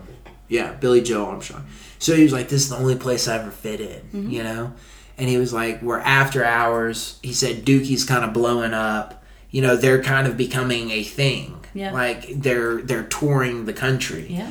And he comes to his home, and he goes into the bathroom, and he sees, like, Green Day are a bunch of sellouts. Like, they're the losers. And to me, that's such a damaging aspect to some of those communities. Yeah. Where it's like, you want people to break out. You want people to reach for higher levels, but then as soon as they break out for being special, then you're gonna say, oh, they're sellouts, right? Like almost like it's dirty to take that chance, you know? That's true, but I mean, I still think that it's possible. I know I always go back to this, but I mean, you can look at David Bowie and who I think Queen that was and, your last when you got to pick a song to close the show out. Yeah, absolutely. I think David Bowie was your pick. Oh yeah, no doubt. But continue. I'm sorry. Buddha Suburbia. Yeah, but you got these weird dudes. Well, the thing about it is I mean, look how big they were. Oh yeah. And completely ahead of the curve, and when everybody else was kind of getting to what they were doing, it changed again. In fact, one of the albums that he got into when he was doing kind of like Serious Moonlight Tour, and that he actually David Bowie worried about becoming too popish. He didn't like it. He didn't want to fall into that rut where everybody else is doing the same thing, and he got right back out of it. Started doing something else that felt artistic to him, that felt it was more true to him, and it still on top of the world. I mean, this beloved person. And see this is okay. This is one of my questions. Mm-hmm. Would he have been David Bowie if nobody was paying attention? Well, I mean, like he's making the same songs. Yeah. He's dressing goofy. Mm-hmm. He's getting up and doing these amazing shows, right? But only 20 people are showing up to his. Isn't part of him being David Bowie the fact that he had millions of people that were saying, "You're awesome, David," but like what I would probably say to that is that I don't think it would have been possible for him to only have a small amount. What he was doing was just so disruptive to the norm. It wouldn't have been possible to not ignore see him. Yeah, because it was so ceiling breaking. Or breaking the mold or whatever. Right. One of those things. That's what I would see. But one of my questions would be, does the fact that there was a huge industry behind David Bowie being David Bowie take away part of David Bowie? Like that, because there were people behind him that were saying David Bowie doll, or like, hey, we're gonna make this money. John Lennon actually came to him, and because he was having a problem, because one of the biggest things were when producers and those kind of guys would find out, hey, this guy is doing something. He's making waves. People are liking him, and they would want to get in there. And for a while, I mean, he was on top of the charts. People were thinking, oh my God, the world knows him, and he was broke because of his contract was shitty. They're completely. Which that's kind of one of the things. It's like, if he had a good contract, he would have been making shit tons of money. That's the thing, I think it was John Lennon that actually came to him and told him how to manage his shit. Manage it, yeah. Prince was another one where he was like, "You're not going to do this." The artist, formerly known as. That was a weird move. I was like, that's weird to change. It's even longer than Prince. Yeah. The artist formerly known as Prince. Well, when you're going to change again, I mean, you got to find a way, but. Yeah, I mean that was kind of the thing where, a lot of these people that didn't want to be, quote unquote sellout, and they felt like that was where it was going. Literally, we're getting rid of the people that were making them a sellout. Right. And so, and I think it kind of lends itself to the human spirit where they kept doing what they were doing, and everybody kept liking it, and it wasn't the same. It wasn't just kind of going down the same route that everybody was going, And I think, I mean, you can kind of think of that now in today's terms. I think we have a lot less of the really creative, imaginative kind of music going on, because you can have so many bands that sound the same and they're completely forgettable. I mean, the past like 10, 20 years. I don't think that there's just humongous standouts anymore. I mean, you can, like you're saying, this one's good to dance to, but you probably won't remember their name, That's interesting. You never know which bands are going to, like, survive. One that seems like it survived me is Matchbox 20. I still hear the song 3 a.m. That shit pops up, and I'm like, I'm going to groove this. I'm not changing it, like, anytime it pops up. And so that's one of those that, in the moment, somebody might have pointed to and saying, look at how formulaic and this and generated and blah, blah, blah. But then you hear the story behind the song And it's like, oh, his mom had cancer, and she would scream late into the night. Mm-hmm. So he would be up at 3 a.m. because his mom was yelling. Well, and so then you hear the story behind exactly the song, right. and Just you're like, the painting. that's cool. That's a Yeah. lot. It almost deepens the meaning of the song. Exactly, and that I can go right back to the artificial intelligence. There is none of that. There isn't a story behind any of that. You can't connect to it. It's just all of these different images that were squished together as some kind of an average. Right. And there's nothing to connect to. Right.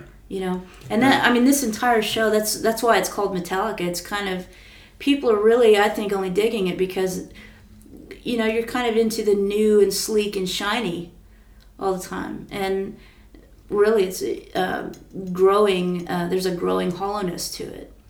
And that's part of the show is everything is kind of a metallic, there's Do you think there's a growing emptiness to it, or do you think it's the same emptiness that's always existed? I mean, I imagine like pharaohs, 4,000 years ago, were like, man, there's got to be more to life than just having all this gold shit, And somebody's like, yeah, there is, like, blah, blah, blah. Like, you got to imagine there was an afterlife always, to there, Yeah, that's true. Well, that's the thing, though. I do think that it's growing because, I mean, you can look at how far we've progressed with our own understanding of our world around us. I guess there's more Science. pharaohs now. Yeah. Like, if you think about, like, me living in Amarillo, Texas now, and you, like, transported me at my same level of life back to Egypt, I would have been, like, a baller, Oh, absolutely. You got all your teeth? What the hell? Wow, you've never broken a bone? Like, oh my gosh, like you're like a commodity. Well, that's the thing, though. We start learning about ourselves and the really, I don't know, maybe more the world around us. And as our technology progresses, things aren't as mysterious anymore. We know what goes on here and there, and we know that the gods are not bringing the stars out at night. We have satellites and pictures of Mars from cameras that we've. It is kind of interesting because I've thought about this a lot recently, and I understand that scientific argument for that, but we still don't know shit. That's like true. I mean, we know like a lot. That's true, but it certainly has come down. From... It has, but it's just interesting because I have been having this thought. I have been having this thought about because there is this certain. I'm not necessarily one or the other. I don't think it's like the gods are bringing the stars up from Yeah. But when you really get to thinking about it and you hear the scientific explanation, it's like this shit is really weird. Like there's still a certain amount of like wonderment. Oh, there's to not it, and I think that's one of the things I always I fear with science. With the way that science presents the case is like that we have figured something out. I'm absolutely with you on that. I don't think that we know, first of all, the very first steps of anything. I certainly think that there's mystery to it, and I don't think that's ever going to end. I just think that the amount of mystery has kind of come down just a little bit from the really bold, almost magical part of it. Not that there isn't mystery. Certainly not. Things are still really weird. We don't know what's going on, but it seems, and maybe it's just that it seems a little less mystical. All right, we're gonna take another break. Okay. I'm gonna play. So I dropped the word 3 a.m. So I'm going to play one of Ugly Chulo's songs called 3 a.m. Perfect. It's because it's kind of interesting. I was thinking about this whenever I invited Mandy to come co-host. It's like... Calling me an Ugly Chulo? Yeah, you're kind of an Ugly Chulo. No.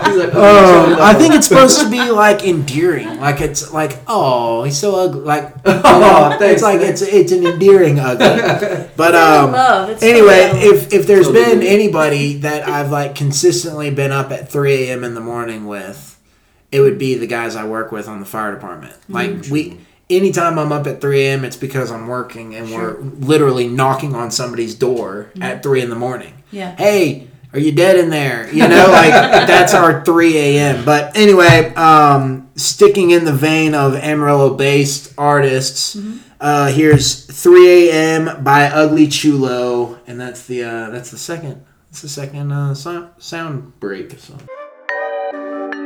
Yeah, can't never fall out, man. I don't know what the fuck that even feels like, and I don't want to know. No time to sleep no more. Straight up some Knock, knock at my door, it's 3 a.m. Freaks come out at night, don't let them in. I'm focused on my grind like all the time. I live for this. Won't let you blow my higher, slow the fight. Don't give them shit. Knock, knock at my door, it's 3 a.m. Freaks come out at night, don't let them in. I'm focused on my grind like all the time. I live for this. Won't let you blow my higher, slow the fight. Don't give them shit. Don't shoot for the roof, my dude. Aiming past the stars to move. Who don't dream of foreign coupe? Who really go and make the move? Tell me what you tryna do. Make this paper work for you. Building up residuals. Don't get cocky playing dude. I'm sipping on herbal. I'm puffing on purple.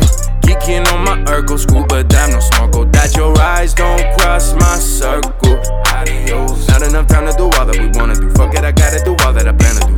It get heavy, shit get hectic. Cool with the flexing, shit not impressive. Fella don't mention my name, I don't address it. I don't do blocking, I disconnect it. Cashing a check it, knocking at my door. It's 3 a.m., don't got no love for them. Want me off my shit, never miss it. Shot collar, all I do is this, yeah. You was copy pasting on my shit. Wish you got it like it originated. Knock, knock at my door, it's 3 a.m. Freaks come out at night, don't let them in. I'm focused on my grind like all the time. I live for this. Won't let you blow my higher, slow the fight. Don't give them shit, yeah. Knock, knock at my door, it's 3 a.m. Freaks come out at night, don't let them in. I'm focused on my grind like all the time. I live for this. Won't let you blow my higher, slow the fight. Don't give them shit, yeah. Terminator, Robocop. I see you later up in LA with the players. Leave behind 100 haters, going pro just like a Laker. Don't owe nobody favor, take that big ass shit, no chaser. Knock, knock at my door, it's 3 a.m. Knock, knock at my door, it's 3 a.m. Knock, knock at my door, it's 3 a.m. Knock, knock at my door, it's 3 a.m. Knock at my door, it's 3 a.m. Freaks come out at night, don't let them in. I'm focused on my grind, like all the time, yeah.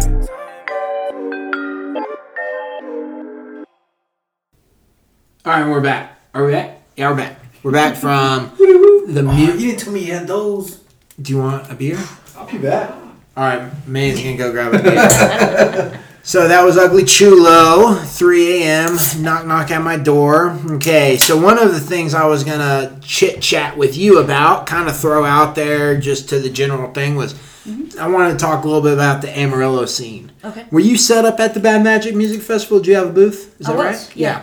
And were you selling some prints or? Yeah, I had prints and I had. I actually was upset because we got rained out before I got a chance to make my rounds. I know. I didn't get to see any other booths. I know. Because it was cool though. I mean, that was really a cool setup, and I hated that it got rained out. You know, the music was great. You're literally rolling the dice. I feel like because like you could have a day like today in Amarillo where it is like literally beautiful. You do like that with it is Yali. a perfect day. Yeah. Yeah, the I know. very Yeah, first you take show a got risk. rained. Yeah. You take a risk. Yeah. Ooh, that would be bad. Yeah. It did the first time we got rain, and I mean, I was literally trying to take a flat brush and just scoop it out, you know, down we had wood, you know, sitting down. Who's this? Is this me? It's you. Who's it? Oh. You want me to get I'll it? call him later. Oh. Or you could go talk to him if you Well, want. it just went away. I think you Yeah, I canceled it. clicked it on my computer. Oh. It's all connected. Yeah, I know, dude. I hate it. I hate it. My crap is not all I hate everything being linked because it's like, what is going on with my life? Everything's linked up. I disconnect everything. Well, because it's me, my wife, and 3 kids, or 2 of my kids have.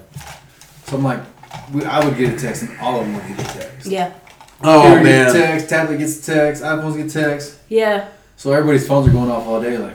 I'm trying my best not to get completely connected because I need to be able to get away from all Need of some that. space. Yeah. Yeah. Make some work. It is interesting. I was thinking about that today. I went on a little run. And I only, since my mom gave me this Garmin GPS watch, and it just does GPS, you know? It's not a smartwatch necessarily. Right. So whenever I go running, I just turn on my watch, and I don't have to take my phone, so I don't listen to any music. So I'm just like running in the blank, you know? Right.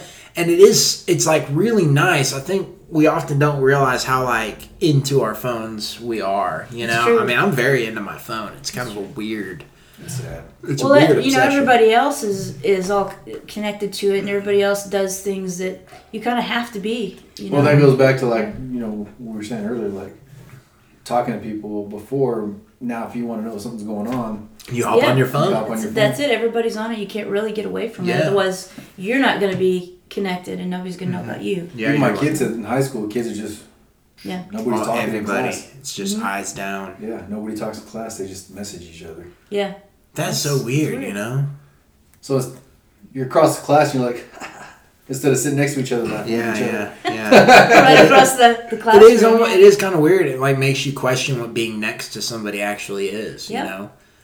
We have good family time at the station after dinner. It is crazy how many phone like you know, you walk into the day room or something and everybody will be looking at their phone. Yeah. You know, it's kind of a weird. Yeah. Which has changed since we got hired.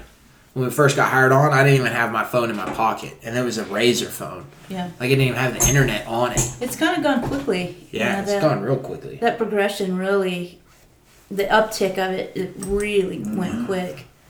All right, sorry, I got off topic. So we were talking about Bad Magic Music Festival, how it was a pretty cool event, a cool idea. Very. And so I was wanting to kind of talk about the Amarillo scene. Okay. Because we've also got June Jazz going on right now, Yep. which is a cool event at Amarillo College. It's free. And then Starlight Theater at Sam Houston Park Right. goes on. It's free. And then First, which got me thinking about First Friday Art Walk, which is free. Have you heard of that? All that stuff about Sunset Center? Oh yeah, I think they're about to be bulldozed for the most part. Well, I called I called Rachael Flores, who I've had on the podcast, and she's one of the directors of the Amarillo Art Institute, the school.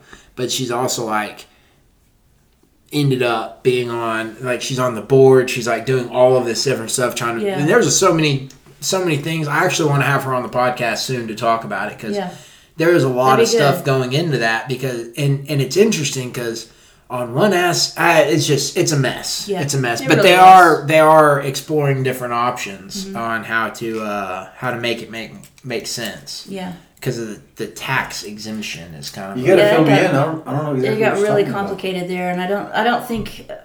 You know, a lot of people were kind of hearing different things, and I mean, it got a lot of people upset. Yeah, well, the problem is the IRS came to them, and this is like a quick conversation with Rachael. I don't think I'm saying anything crazy, but the IRS came to them and basically was going to remove their tax exemption status, which the foundation, the lady that left the foundation to them, Ann Crouch, they wouldn't have enough money for the repairs and all of this different stuff. And they needed to update. And then lose it. Dude, she said it would cost $39 million to update that building. For that whole facility? Yeah. For that whole facility. And that's not even making it pretty. And they couldn't get nonprofit status because people were making rent. money. People were making money even though the rent wasn't making a dent in the costs, you know. So that's crazy. Yeah, so it's a crazy thing, and it's interesting because it was one of those things.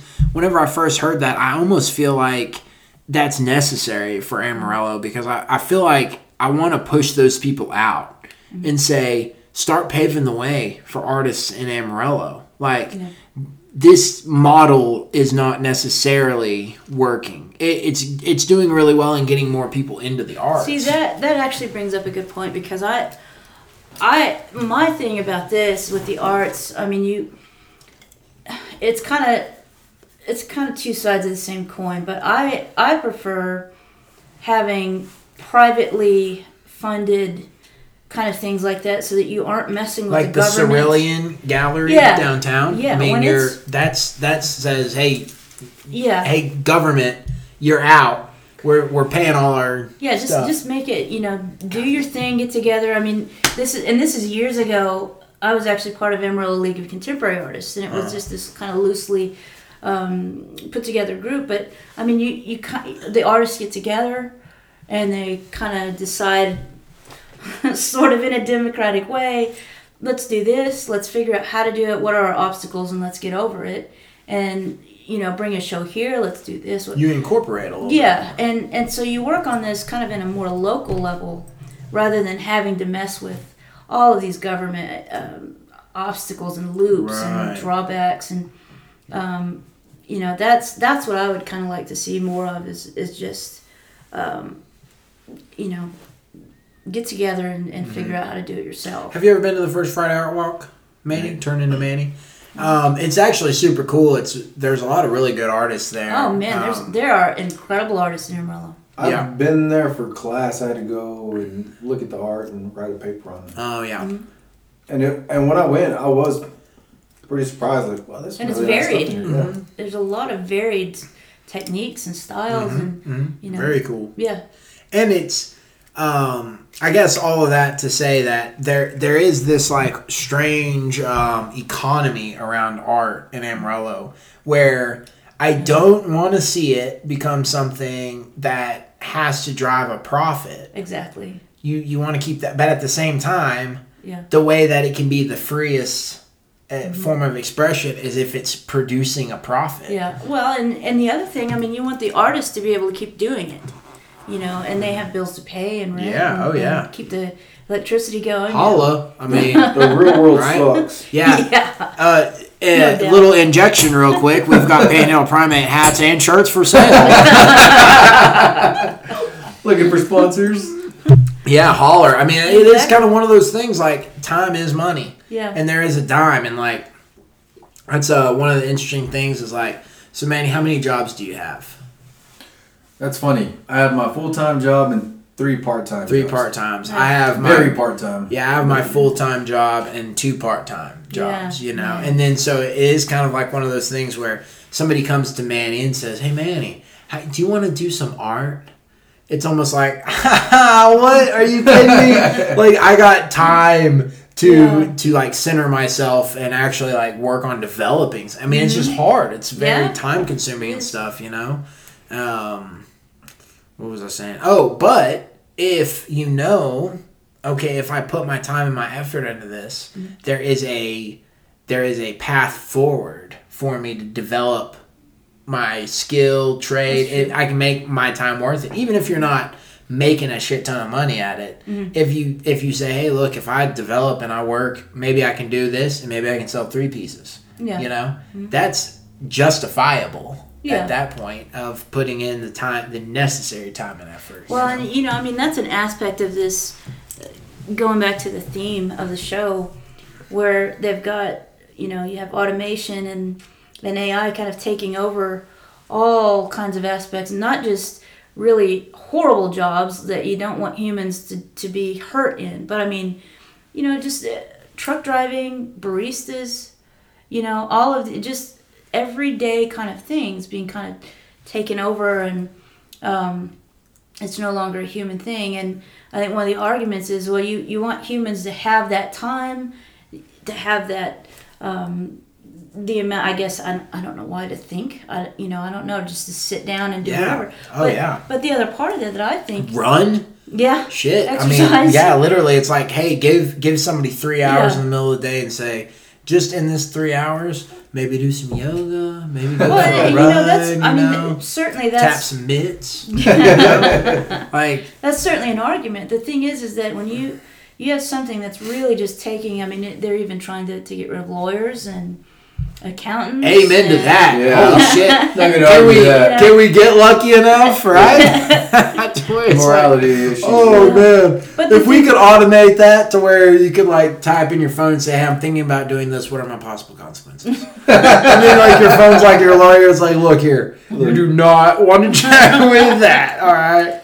But I mean, when you put all of that, into the equation, as it were, and you kind of pull back out of this one little thing would be cool. This little thing. Right. If you really look at the whole thing, I mean, you've taken basically the human out of humanity, because the other thing that happens with having humans and all of those things is that you're interacting with people, and you're making your own experience through life, and you know, if you're just sitting there, or if It's you're kind of just like our running, job, like the interaction we have with patients. So this is what I was absolutely. going to say, though. This is what I was going to say. One of the interactions that we have is pulling dead bodies out of vehicles. Oh Well, that's my not what I was gosh. going to go for, but I mean, that, right? I mean, But it's that's. there. But so Yeah. so if you tell me that that's the human interaction. Yeah. When humans get in vehicles and pilot them, the human interaction is that humans die. Yeah. That there's property damage, there's all these things, right? You take a Tesla and I look this up, see how many people have died in autopilot mode on a Tesla. The number is like way safer than humans. Oh, that's so like true. that's kind of one of the things that I wonder is like, on some aspects, I understand us fighting for our humanity. Yeah. Because humanity is beautiful. But humanity it's a double-edged sword. It's also the most destructive, terrible thing that has ever happened It's to, true, but I you mean, know? here's the other. Let me pose this. I mean, the other part of that is you can't get away from dying. You're going to die. So, No, I agree you're going to die. and but I there's, don't mean that it should be horrible every time, but I mean, it. You know, I think that there is kind of a mode of thinking that your experiences are going to bring you to some sort of higher thinking about your own mortality, your own purpose, your own meaning. And if you're completely in safe mode all the time, nobody dies from this anymore because of AI and automation. Nobody dies from this. Nobody dies. So you just sit there and grow old and rot. I mean, you die. I mean, like, you just die. The thing would be this. I mean, it's kind of the growing old and rotting, right? Mm-hmm. That is a trope that's in our heads that's Sure. been put there because we see people get old and rot. Whenever there are people, like in the blue zones, there are people who farm and they live their whole life how they want to live it. They walk up and down the road. They live their life until they're dead, which is like 107. And if you go to some of them and say, hey, like their memory's still there, their body's still there, they're still moving around. It is a beautiful thing. And so I think that part of it is the fact that we're looking at it from people who don't necessarily respect life. Yeah. We don't respect life in the same way that like a Native American who spent their whole life on their feet. Very true. You know, Yeah. like they respected being on your feet. Yeah. You know, like they respect and then we hop in our vehicles. And what's alarming, Manny and myself sit in a vehicle that is substantially larger than most people's vehicles. Sure. So we see into people's cars. This is the back door that a lot of people don't realize firemen have. One of the reasons that firemen are so weird in like a standout sense, right? You hear little kids say, "What do you want to be when you grow up?" Fireman. You know, that's not like a crazy. Well, part of the reason is because we see into people's lives in a way that nobody else in our society does. Yeah. I look into people's cars. I can see if they're on their phone.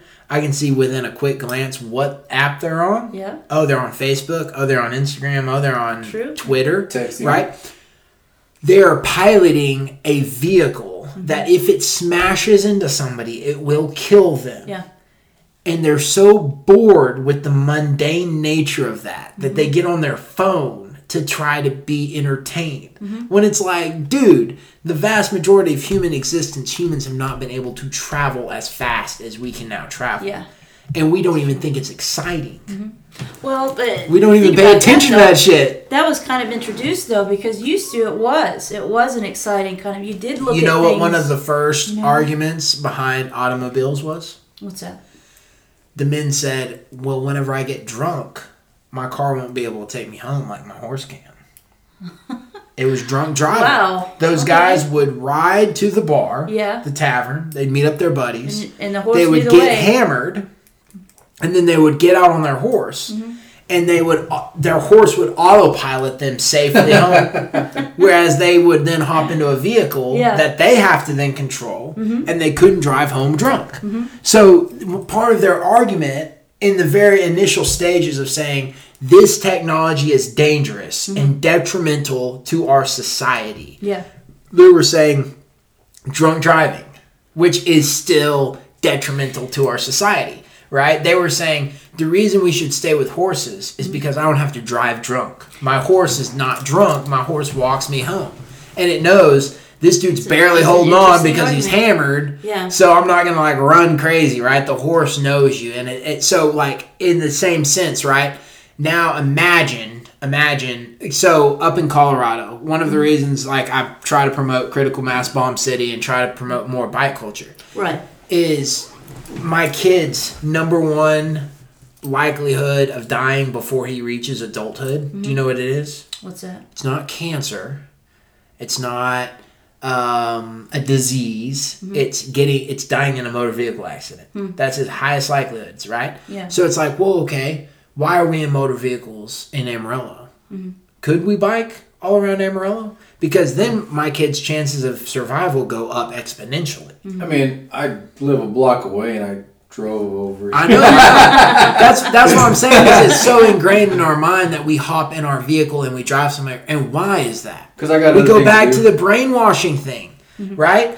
I sit in front of my TV. I sit in front of my TV, and Chevrolet shows me this badass truck, and I'm just like, I want to drive that shit. Like it looks so nice. It's got leather inside. It's got air conditioning, and it's got these bumping speakers, and it's so nice. Truck. I want, I mean, and I think we've designed our world around our world being centered with us, right? We're a very consumeristic, individualistic culture. Oh, very and so, true. So that's one of the things that I wonder is like, I digress off of Colorado.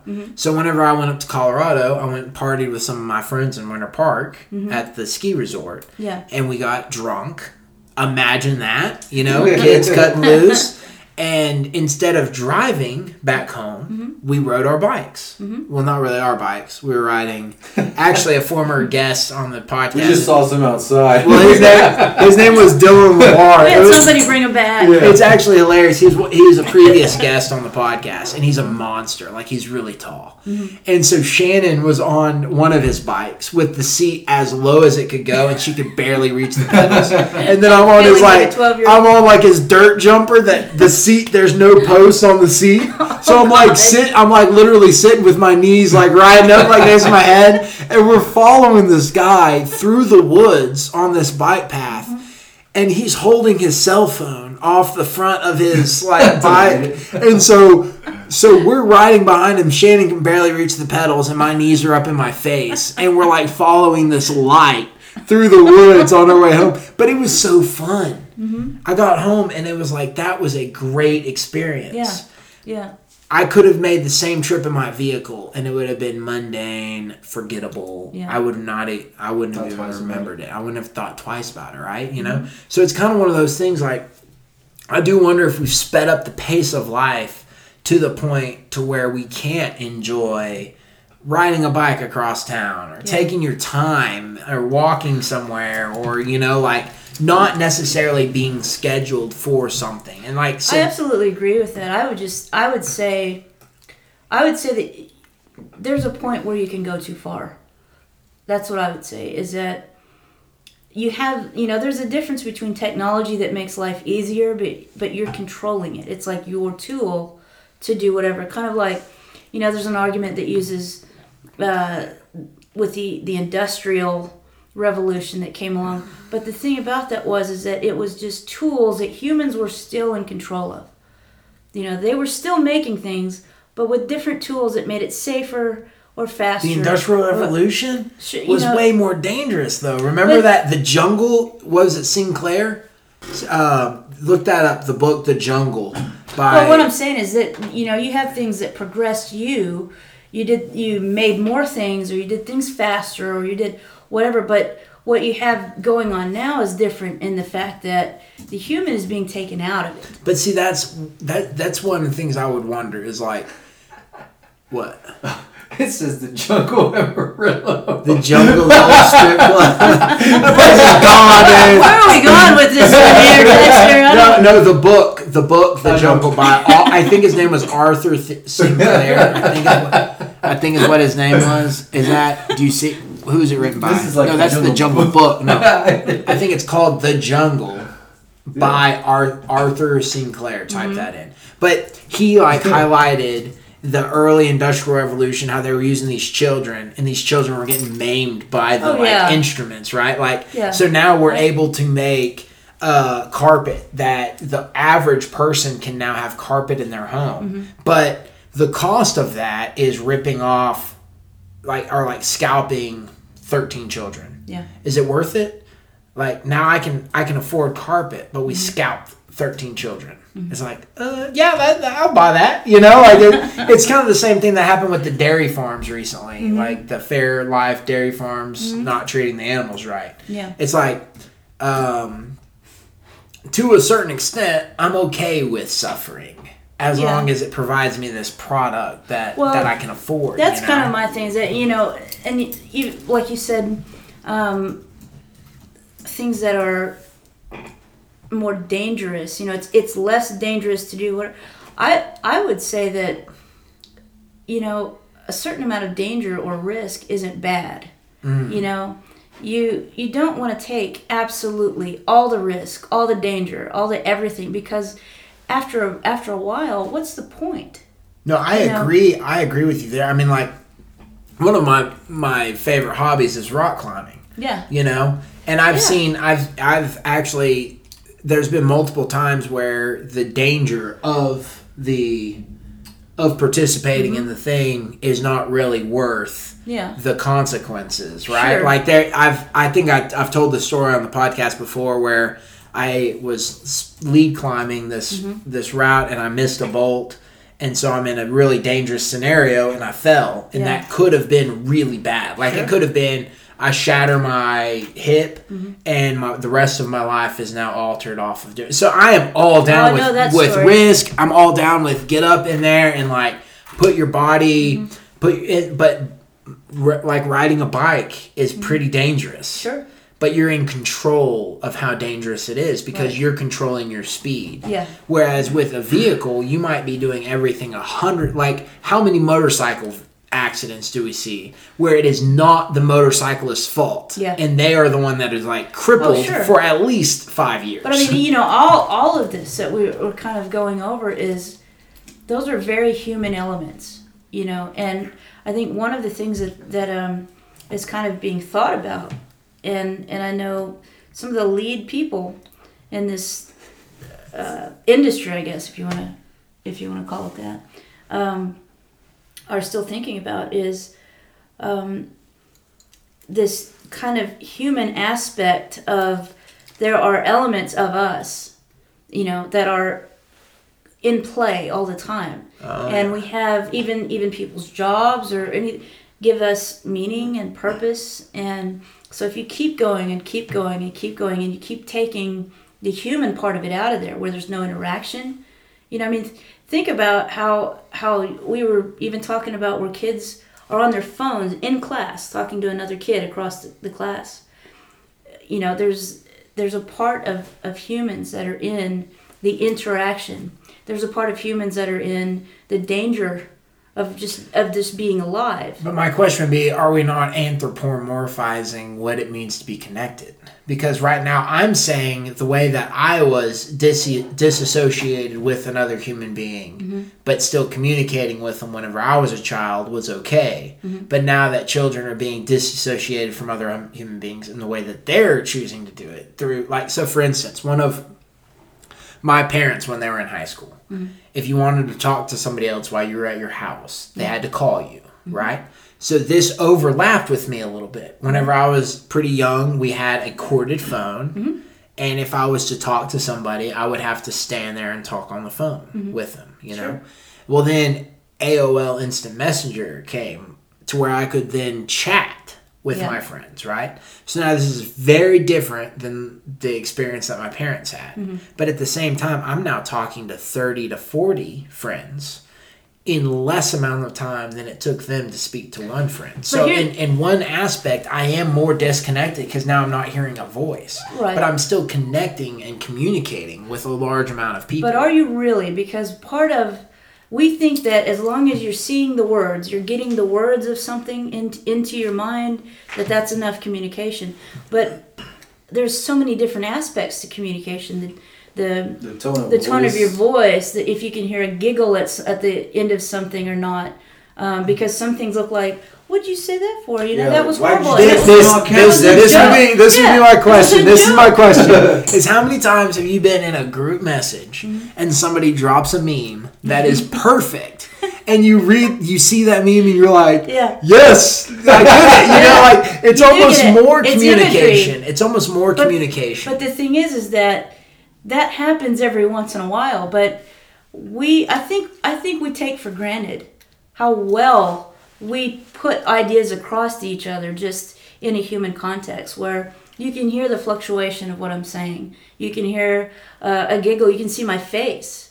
I can, but the listener can't. Why is the listener listening to the podcast when they cannot see? Well, they can still hear your tone. Yeah, of voice. you can still hear the fluctuation, or whether I kind of laugh at something. But see, this is my question. Then the mathematical equation would be the more inputs, the more sensory inputs into the goop of brain in our head, then the more valid the connection. And I don't necessarily know if it matters. Like if I'm connected to my computer through a cord or Wi-Fi, right?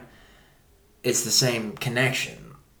Like it's still communicating information across. The way I see it is, my kids don't across have a the same gap. experience me and my wife had, and you and your wife. Or, it's like when I called my wife, her dad answered. So there's a level of fear in me when I would have to call her that I would have to overcome. So there's different life experiences that I went through with simple human communication that kids don't have to deal with. Like a confrontation. Like if me and my wife are arguing, we didn't. You telling me your kids aren't fearful? Oh, they're fearful, but that's the thing. Is I think fear will always exist. Like there's still a fear. It's still not the same though. They don't know how to quite overcome it as early of an age as because they can just text. I think here's my bottom line: is why go ahead and do it? I mean, why are we so? And I say we just as a really general thing, and usually the royal we. Yeah, usually it's more the elite kind of thing that are heading a lot of the progressive kind of things. Why the is bourgeoisie, if you will, the very top 1% or whatever people call. Why is it that important to take humans out of it anyway? Why is it that you don't want humans doing it? Because a lot of them, the more they think, well, let's have baristas be robots, not humans. Let's have robots and AI drive the cars, not humans.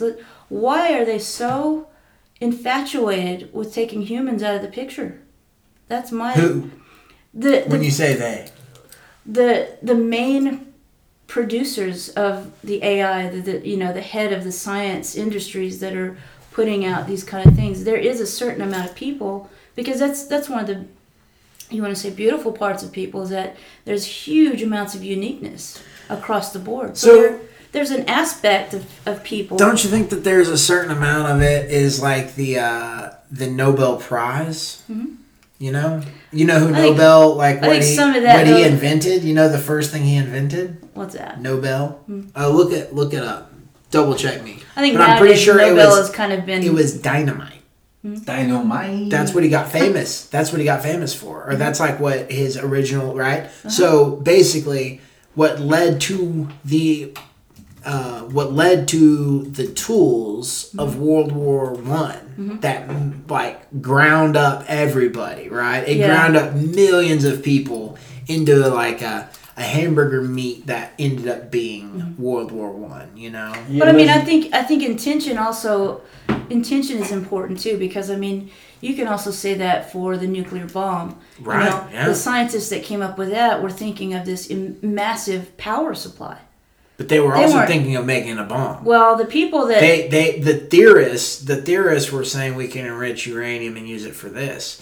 But the whole thing, the only reason it was getting funded or getting pushed forward was because we were in a war and we needed to figure out how to blow up more amounts of people. Eventually they did use it for killing people. But I mean, that initial theory, the same with dynamite. Well, I mean, that's what my question. Tree stumps, clearing out things that instead of having guys go in to really dangerous places and go in with pickaxe for days at a time and ruin their lungs, or dynamite. I mean, there you can see that. You can see good and bad and everything. See, I think that's my thing is like when you approach a subject like AI or like self-driving vehicles, there is a double-edged sword. True. Yes, we will not get our driver's license when we turn 16 and get all giddy about our first vehicle. But at the same time, that 16-year-old will not die pulling out of United. That's right? True, but I mean, you can, like I say, you can go really far with it, because I think we've proven just as humans that we just keep progressing, on and on and on. We don't hit a point and then that's it. So but I agree with you that civilization will always be a meat grinder, and we will always be the meat being put into the meat grinder. Sure. I mean, that's part of like Pink Floyd's entire gimmick, is that everything about us, anything that we do special, if it is truly special, will be ground up into hamburger meat. Yeah. Well, here's the thing. For the masses. Here's right? the thing. And that's capitalism. Is that, the other thing is, okay, if you put AI into this, whatever specific thing, can you assure me that they won't die in some horrible way? I mean, I'm not looking for that. No. Because here's the thing is I'm fine blowing up people going to Mars. If you said to me, as long as they choose to do it. Yeah, if you said to me, hey, we're going to send people to Mars. We'll be there about 2025. Yeah. But we're going to blow up 5,000 people in the process.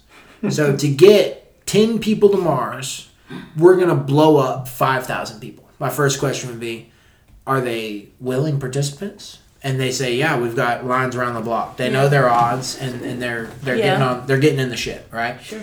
And then I say, okay, well, do their families know? And they're like, yeah, their families know. Well, they've signed contracts. They know they could be blown up. That there's a really high probability that they'll be blown up. I would say push the button. Yeah. Blow them up.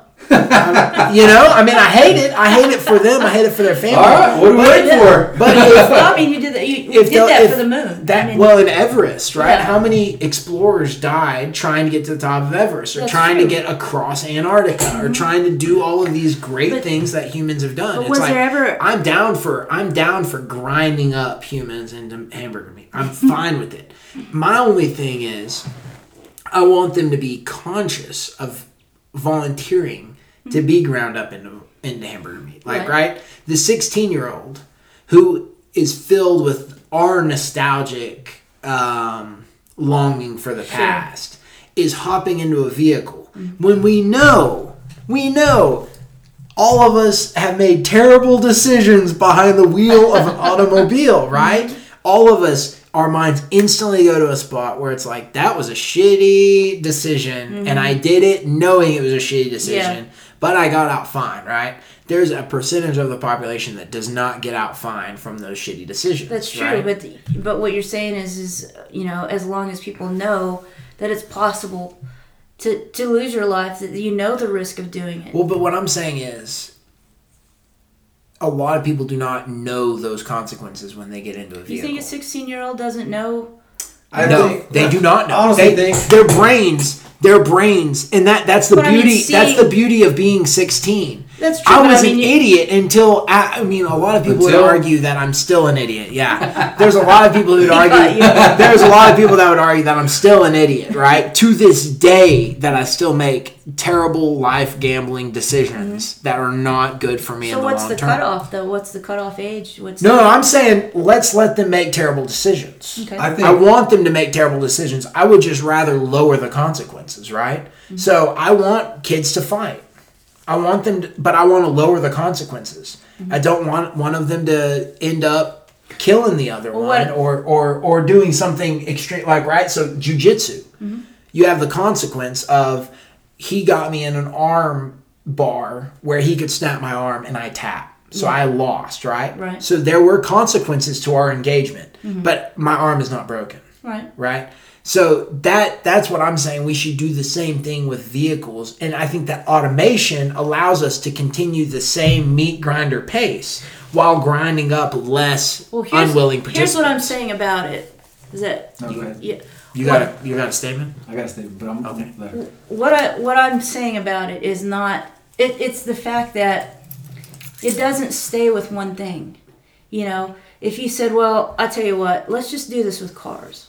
Just with cars, because, man, you know, that's the thing about this. And that's where the show Metallica is kind of covering this whole thing. We don't stop at that. No, and we should. We take people out of their jobs, just accountants. Yeah. What? You know. Accountants should not be doing their job. Baristas, you know, well, doctors. I mean, yeah. You know how many early diagnosis doctors miss because they're so shitty at their job. Not to say that I don't respect the amount of knowledge and the amount of like I don't. And not to say that I disrespect who they are as a person, but you got a machine that can read an X-ray up to 98% accurate. Whenever a doctor is far less than that. Here's the thing, though, is that humans are not perfect. So if you're going to make something like AI that keeps learning and learning and learning to basically get to perfection, or at least much better than us, you know, you're going to take humans out of everything because humans aren't perfect. So that's what I'm saying, is that it doesn't stop. It goes, humans aren't perfect at this, let's replace them with AI. Humans aren't perfect with this or this or this.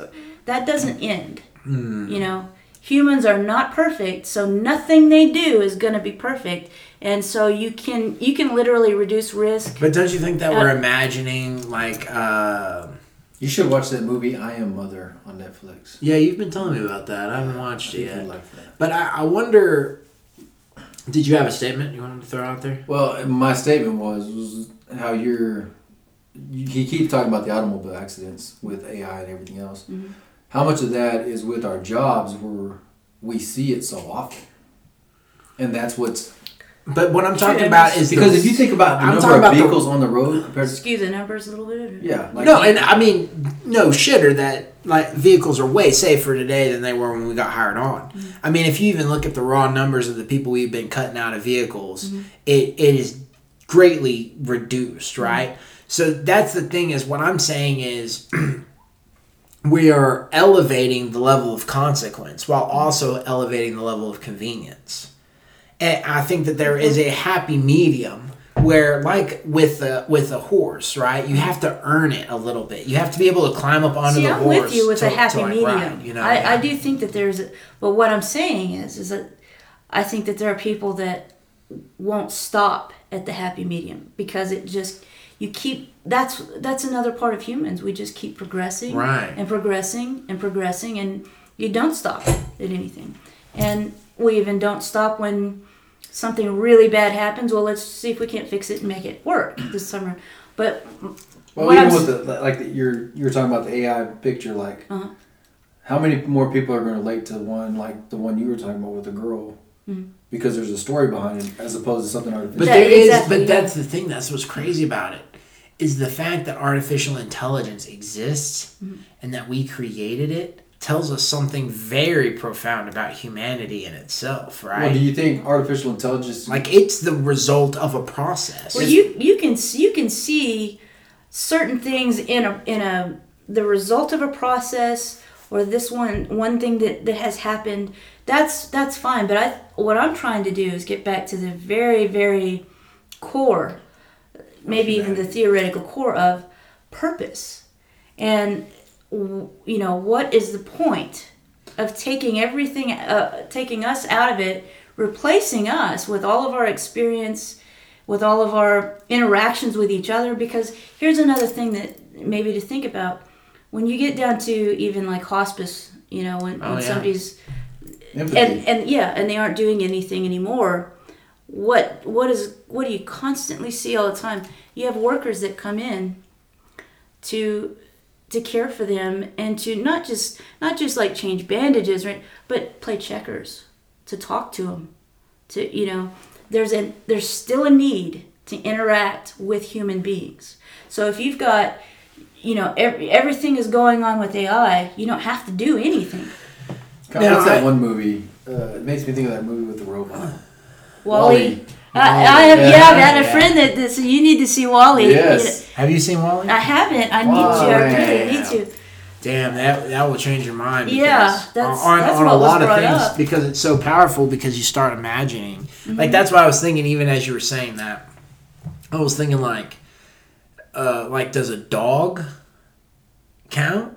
Or like an animal, like a horse, or one of these, a being that interacts with you and then changes as it interacts with you more, and the nicer you are to it, the more it loves you, right? It's this reciprocating. Well, it's kind of like what you were talking about with the fly. You just killed a fly. Yeah, smashed. You're thinking about that was a being. That was a life. Right. An artificial intelligence. I mean, in a sense, right? It's running a basic program. What makes artificial? So, what makes intelligence artificial? So what I would say what makes intelligence artificial is that it operates its own developing system beyond what you initially expect it to do. Okay. So, for instance, like my child, he counts as an artificial intelligence. He is an intelligence that I can guide him, but he is going to do what he wants to do, right? It's an artificial intelligence. I'm an intelligence, and to me, that is artificial. That is a secondary intelligence, form of intelligence. So, for instance, like a sprinkler system, right? There is a dumb sprinkler system where I walk out and I turn a valve, and then the system operates, right? It pops up the sprinkler heads and it waters the yard, right? Right. Then there is an artificial intelligent sprinkler system that takes into account the weather. Yeah. It takes in different inputs. It says, okay, we've had 1/4 inch of rain today. I don't need to water today, right? It's making an independent decision based not out of parameters that I've given it, but it does not require me to turn on the water. It's an artificial system, And so an artificial intelligence then runs the system without you having to initiate the system running. Right. And so, for instance, a vehicle, if I get into a vehicle and I can just say, vehicle, take me to work. And then I can sit back and my vehicle takes me all the way to work. Whether it is a horse that I'm sitting on or a pod that flies there, which would be more rad, or a rocket ship or something. If that is an artificial system, I don't know. I don't know exactly. Because to me, the only way it wouldn't be artificial is if I took myself there. If I rode a bike, right? I'm on a bike and it's a manually powered system that takes me there, right? We like to say, okay, like my power steering right now in my car, right? It makes the wheels turn easier. So it's a machine that amplifies my motion, right? It's a good thing. True. But what I'm trying to get at is a higher purpose in things. You can say that we are a design. I totally believe that. We are a definite design. We are, most of us have a specific kind of design that we keep. There's a cycle where it keeps going on. Every time we make somebody, there's this design that comes, into play. But so you can have a design. You can certainly have a design that has a specific thing that it constantly does. But what about the higher purpose of that design existing? I mean, you don't need a watering system that turns on whenever. You can go out there and do it with a hose. You can wait for the rain. So what is the higher purpose is what I'm saying. Aesthetics, right? Like the reason I water my yard is aesthetically it's pleasing to my neighbors. Sure. Like it's kind of a weird. Like, I wonder, that kind of goes back to the Gramsci question of, like... Do I go to a hospice and play checkers with somebody because it's aesthetically pleasing? I mean, that would be that's a good question. I don't know exactly. And I'm not a fatalist in the sense that I Yeah, believe no, that I- we should actually be living in an artificial Just reality. replace or something, everybody, you know? yeah. I think that there is something that we add significant in, but I think a lot of times we think it's the disaster that is beautiful, and I don't know if the disaster. It's almost romanticized like war. That's you know, true. like the disaster is like somehow like, oh, this gives us meaning, right? The disaster of it gives us meaning. It's like, I don't know. It's kind of an interesting. In a lot of ways, that's Amarillo. That's And it could be the key to so that you don't Western slip into expansion. nihilism, that you find some Right. kind of beauty in purpose it. and Yeah. beauty and And redeeming factor. Maybe that's it. Yeah. And I think that may be kind of the depth, the first or maybe last step. I don't know, but is what's beyond this, and why are we doing it in the first place? Why is it important? And so something obviously says it's important if some people are going, hey, wait a minute, what's going on? Why are you replacing all of this experience? Why is it not valuable enough to keep people doing it, even though we're imperfect? Yeah, Why that's is it more important to just have a perfect thing with people kind of turning into jelly, and just rotting away? You definitely need to watch Wall-E. Yeah. Like that. Yeah, like I said, you're the second person. Well, I think I Manny gotta brought get it, up yeah. Wall-E. Did you bring Yeah. up Wall-E? Oh yeah. Yeah, Oh, dude, it definitely. I absolutely have to do it. You'll love the shit out of that. Great movie. Oh, it's a great movie, but it's definitely very like It's pertinent. got a purpose. Well, yeah. Some human thought, hey, this is a story that needs to be told. Oh yeah. Oh, it's a great story Yeah. too. As far as like the artwork, I was in your kitchen and I saw the Snoopy calendar, Yes. Mm-hmm. and it made me think like I loved growing up, and the artwork of just cartoons. Yeah. Oh yeah. That nostalgic feeling, like cartoons nowadays, they're all animated from computers and everything else. Yeah. Yeah. So it's like just looking at That's the one of my first ones was with comic books, and the artwork and comic yeah, books. and even my little brother, still to this day, but he was really into the Dungeons and Dragons, and he would show me these books. Rich, you need to send some of this in. I think you should really do, because part of it was the really incredible artwork that was in these books, and it was complete. Not the make believe, or you can do what you want with that, but the technicians that did these pieces in Dungeons and Dragon books were fantastic, and that was something that, like you're saying, the books like that I kind of sort of wanted to be a comic book, just because there's something behind it. It was Right. It was really imaginative, and it was from the human brain. Inspired. Inspired. That's Ooh, inspired. Maybe we'll end on that. Maybe we'll end on that word. Okay, quick story or quick question, and then we'll finish this thing up. okay. So the number one wind experience.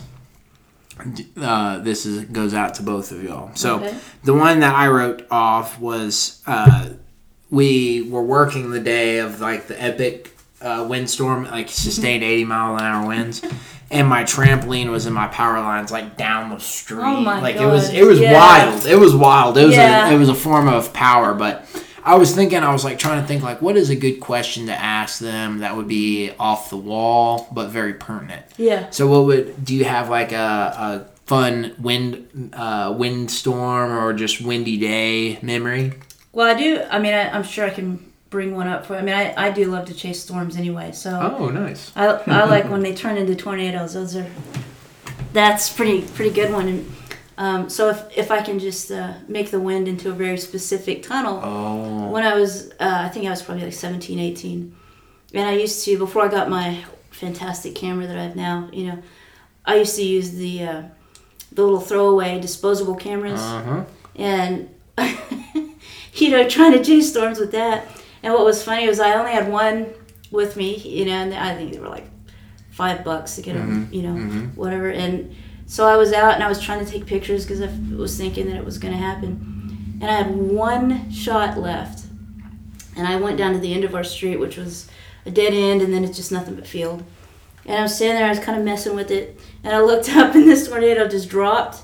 One shot left and I got it Nice. on my camera. So Yeah, so that was a pretty cool, and I All still have right. the picture. Yeah, nice. Yeah. Good one. That was Manny, pretty you got awesome. one? That's a good one. Well, if she's gonna talk about tornadoes, I want to talk about tornadoes. I'd always stay at my mom and dad's house when I was working at the Walmart distribution in Plainview, just because I'd have to get up. I'd have to be at work like 3 a.m, which I got out early enough to come home, but I'd be so tired after work. I would just stay with my parents in Tulia, and so I'd stay with my mom and dad in Tulia. And it was the time we had Tulia. That tornado went through Tulia on the old 287. Yeah. And it tore up that west side of the highway, like all the business and everything over there. Mm-hmm. Well, years ago, my uncles and my dad and all them, my grandpa, they dug out a big hole and built a cellar for him. Right. And I remember everybody getting it, because it was crazy, because it was like windy, obviously, tornado. Yeah. But all of a sudden it was like really windy. I was like, ooh, this is different. And it's like pitch black. It is dark outside. And I'm the last one to get, I was like, I don't see anything. And all of a sudden that wind grabs that cellar door, which, constructed by my family. That thing had like rusted old nails in it. Slings up, and I'm like, oh shit! And the next thing you know, it comes back down and wham! Oh, on your mom's head? On my head. Oh, on your...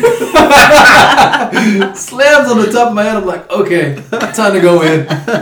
I get in and I'm like bleeding from my head because I'm like, oh damn, these rusty ass nails. Like, I better go get a shot. We're just chilling, like, waiting for Tornado did nothing to you. It was Just it wait. was the cellar door that did it. Yeah, the wind and stuff. Like, bam! And That's a great way. Go ahead. No, that's it, man. We That's come a out great way and to end it. realize a tornado hit after that. So Yeah. Oh, that's hilarious. That's awesome. All right. So I'll let you pick a closing out song. What song would you like to close out the podcast with? I think this one, of course, I'm going to stick with David Bowie. I think. Okay, David Bowie again. But I think this is a great one because it. He was kind of in this. Well, he always was, but he was kind of in an era of thinking about the value of people. So I think Black Tie, White Noise is a great one. Black Tie, White Noise. Yeah. All right. And I think he did that with I'll Be Sure too. Black Tie, White Noise. All right.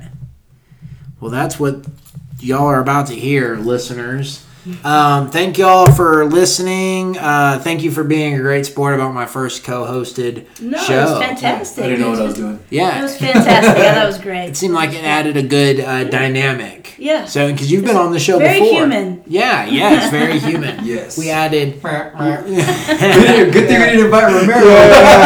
You're out, robot. You're out. All right. We're keeping it completely human up in here, up on the Panhandle Primate podcast. So, but this is David Bowie. The Black Tie, White Noise is the song, and hopefully y'all enjoyed. And be sure to check out the Back Alley Galleries June 29th at, what was the location again? First in Taylor Overpass. First in Taylor Overpass. About 7:30. 7:30. Check it out. Event is on Facebook. I'm No sure. No doubt. All right.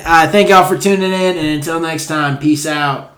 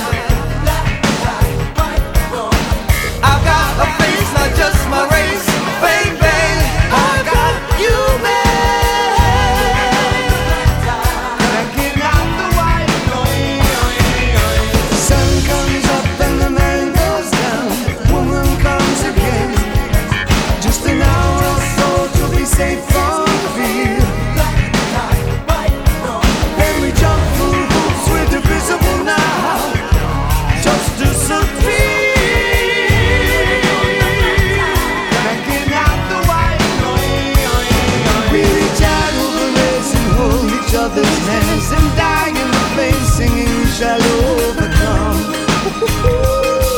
What's going on? There'll be some blood, no doubt about it. What will come through, don't doubt it. I look into your eyes and I know I won't kill you. I look into your eyes and I know you won't kill me. You won't kill me. You won't kill me, no. But I look into your eyes and I wonder sometimes.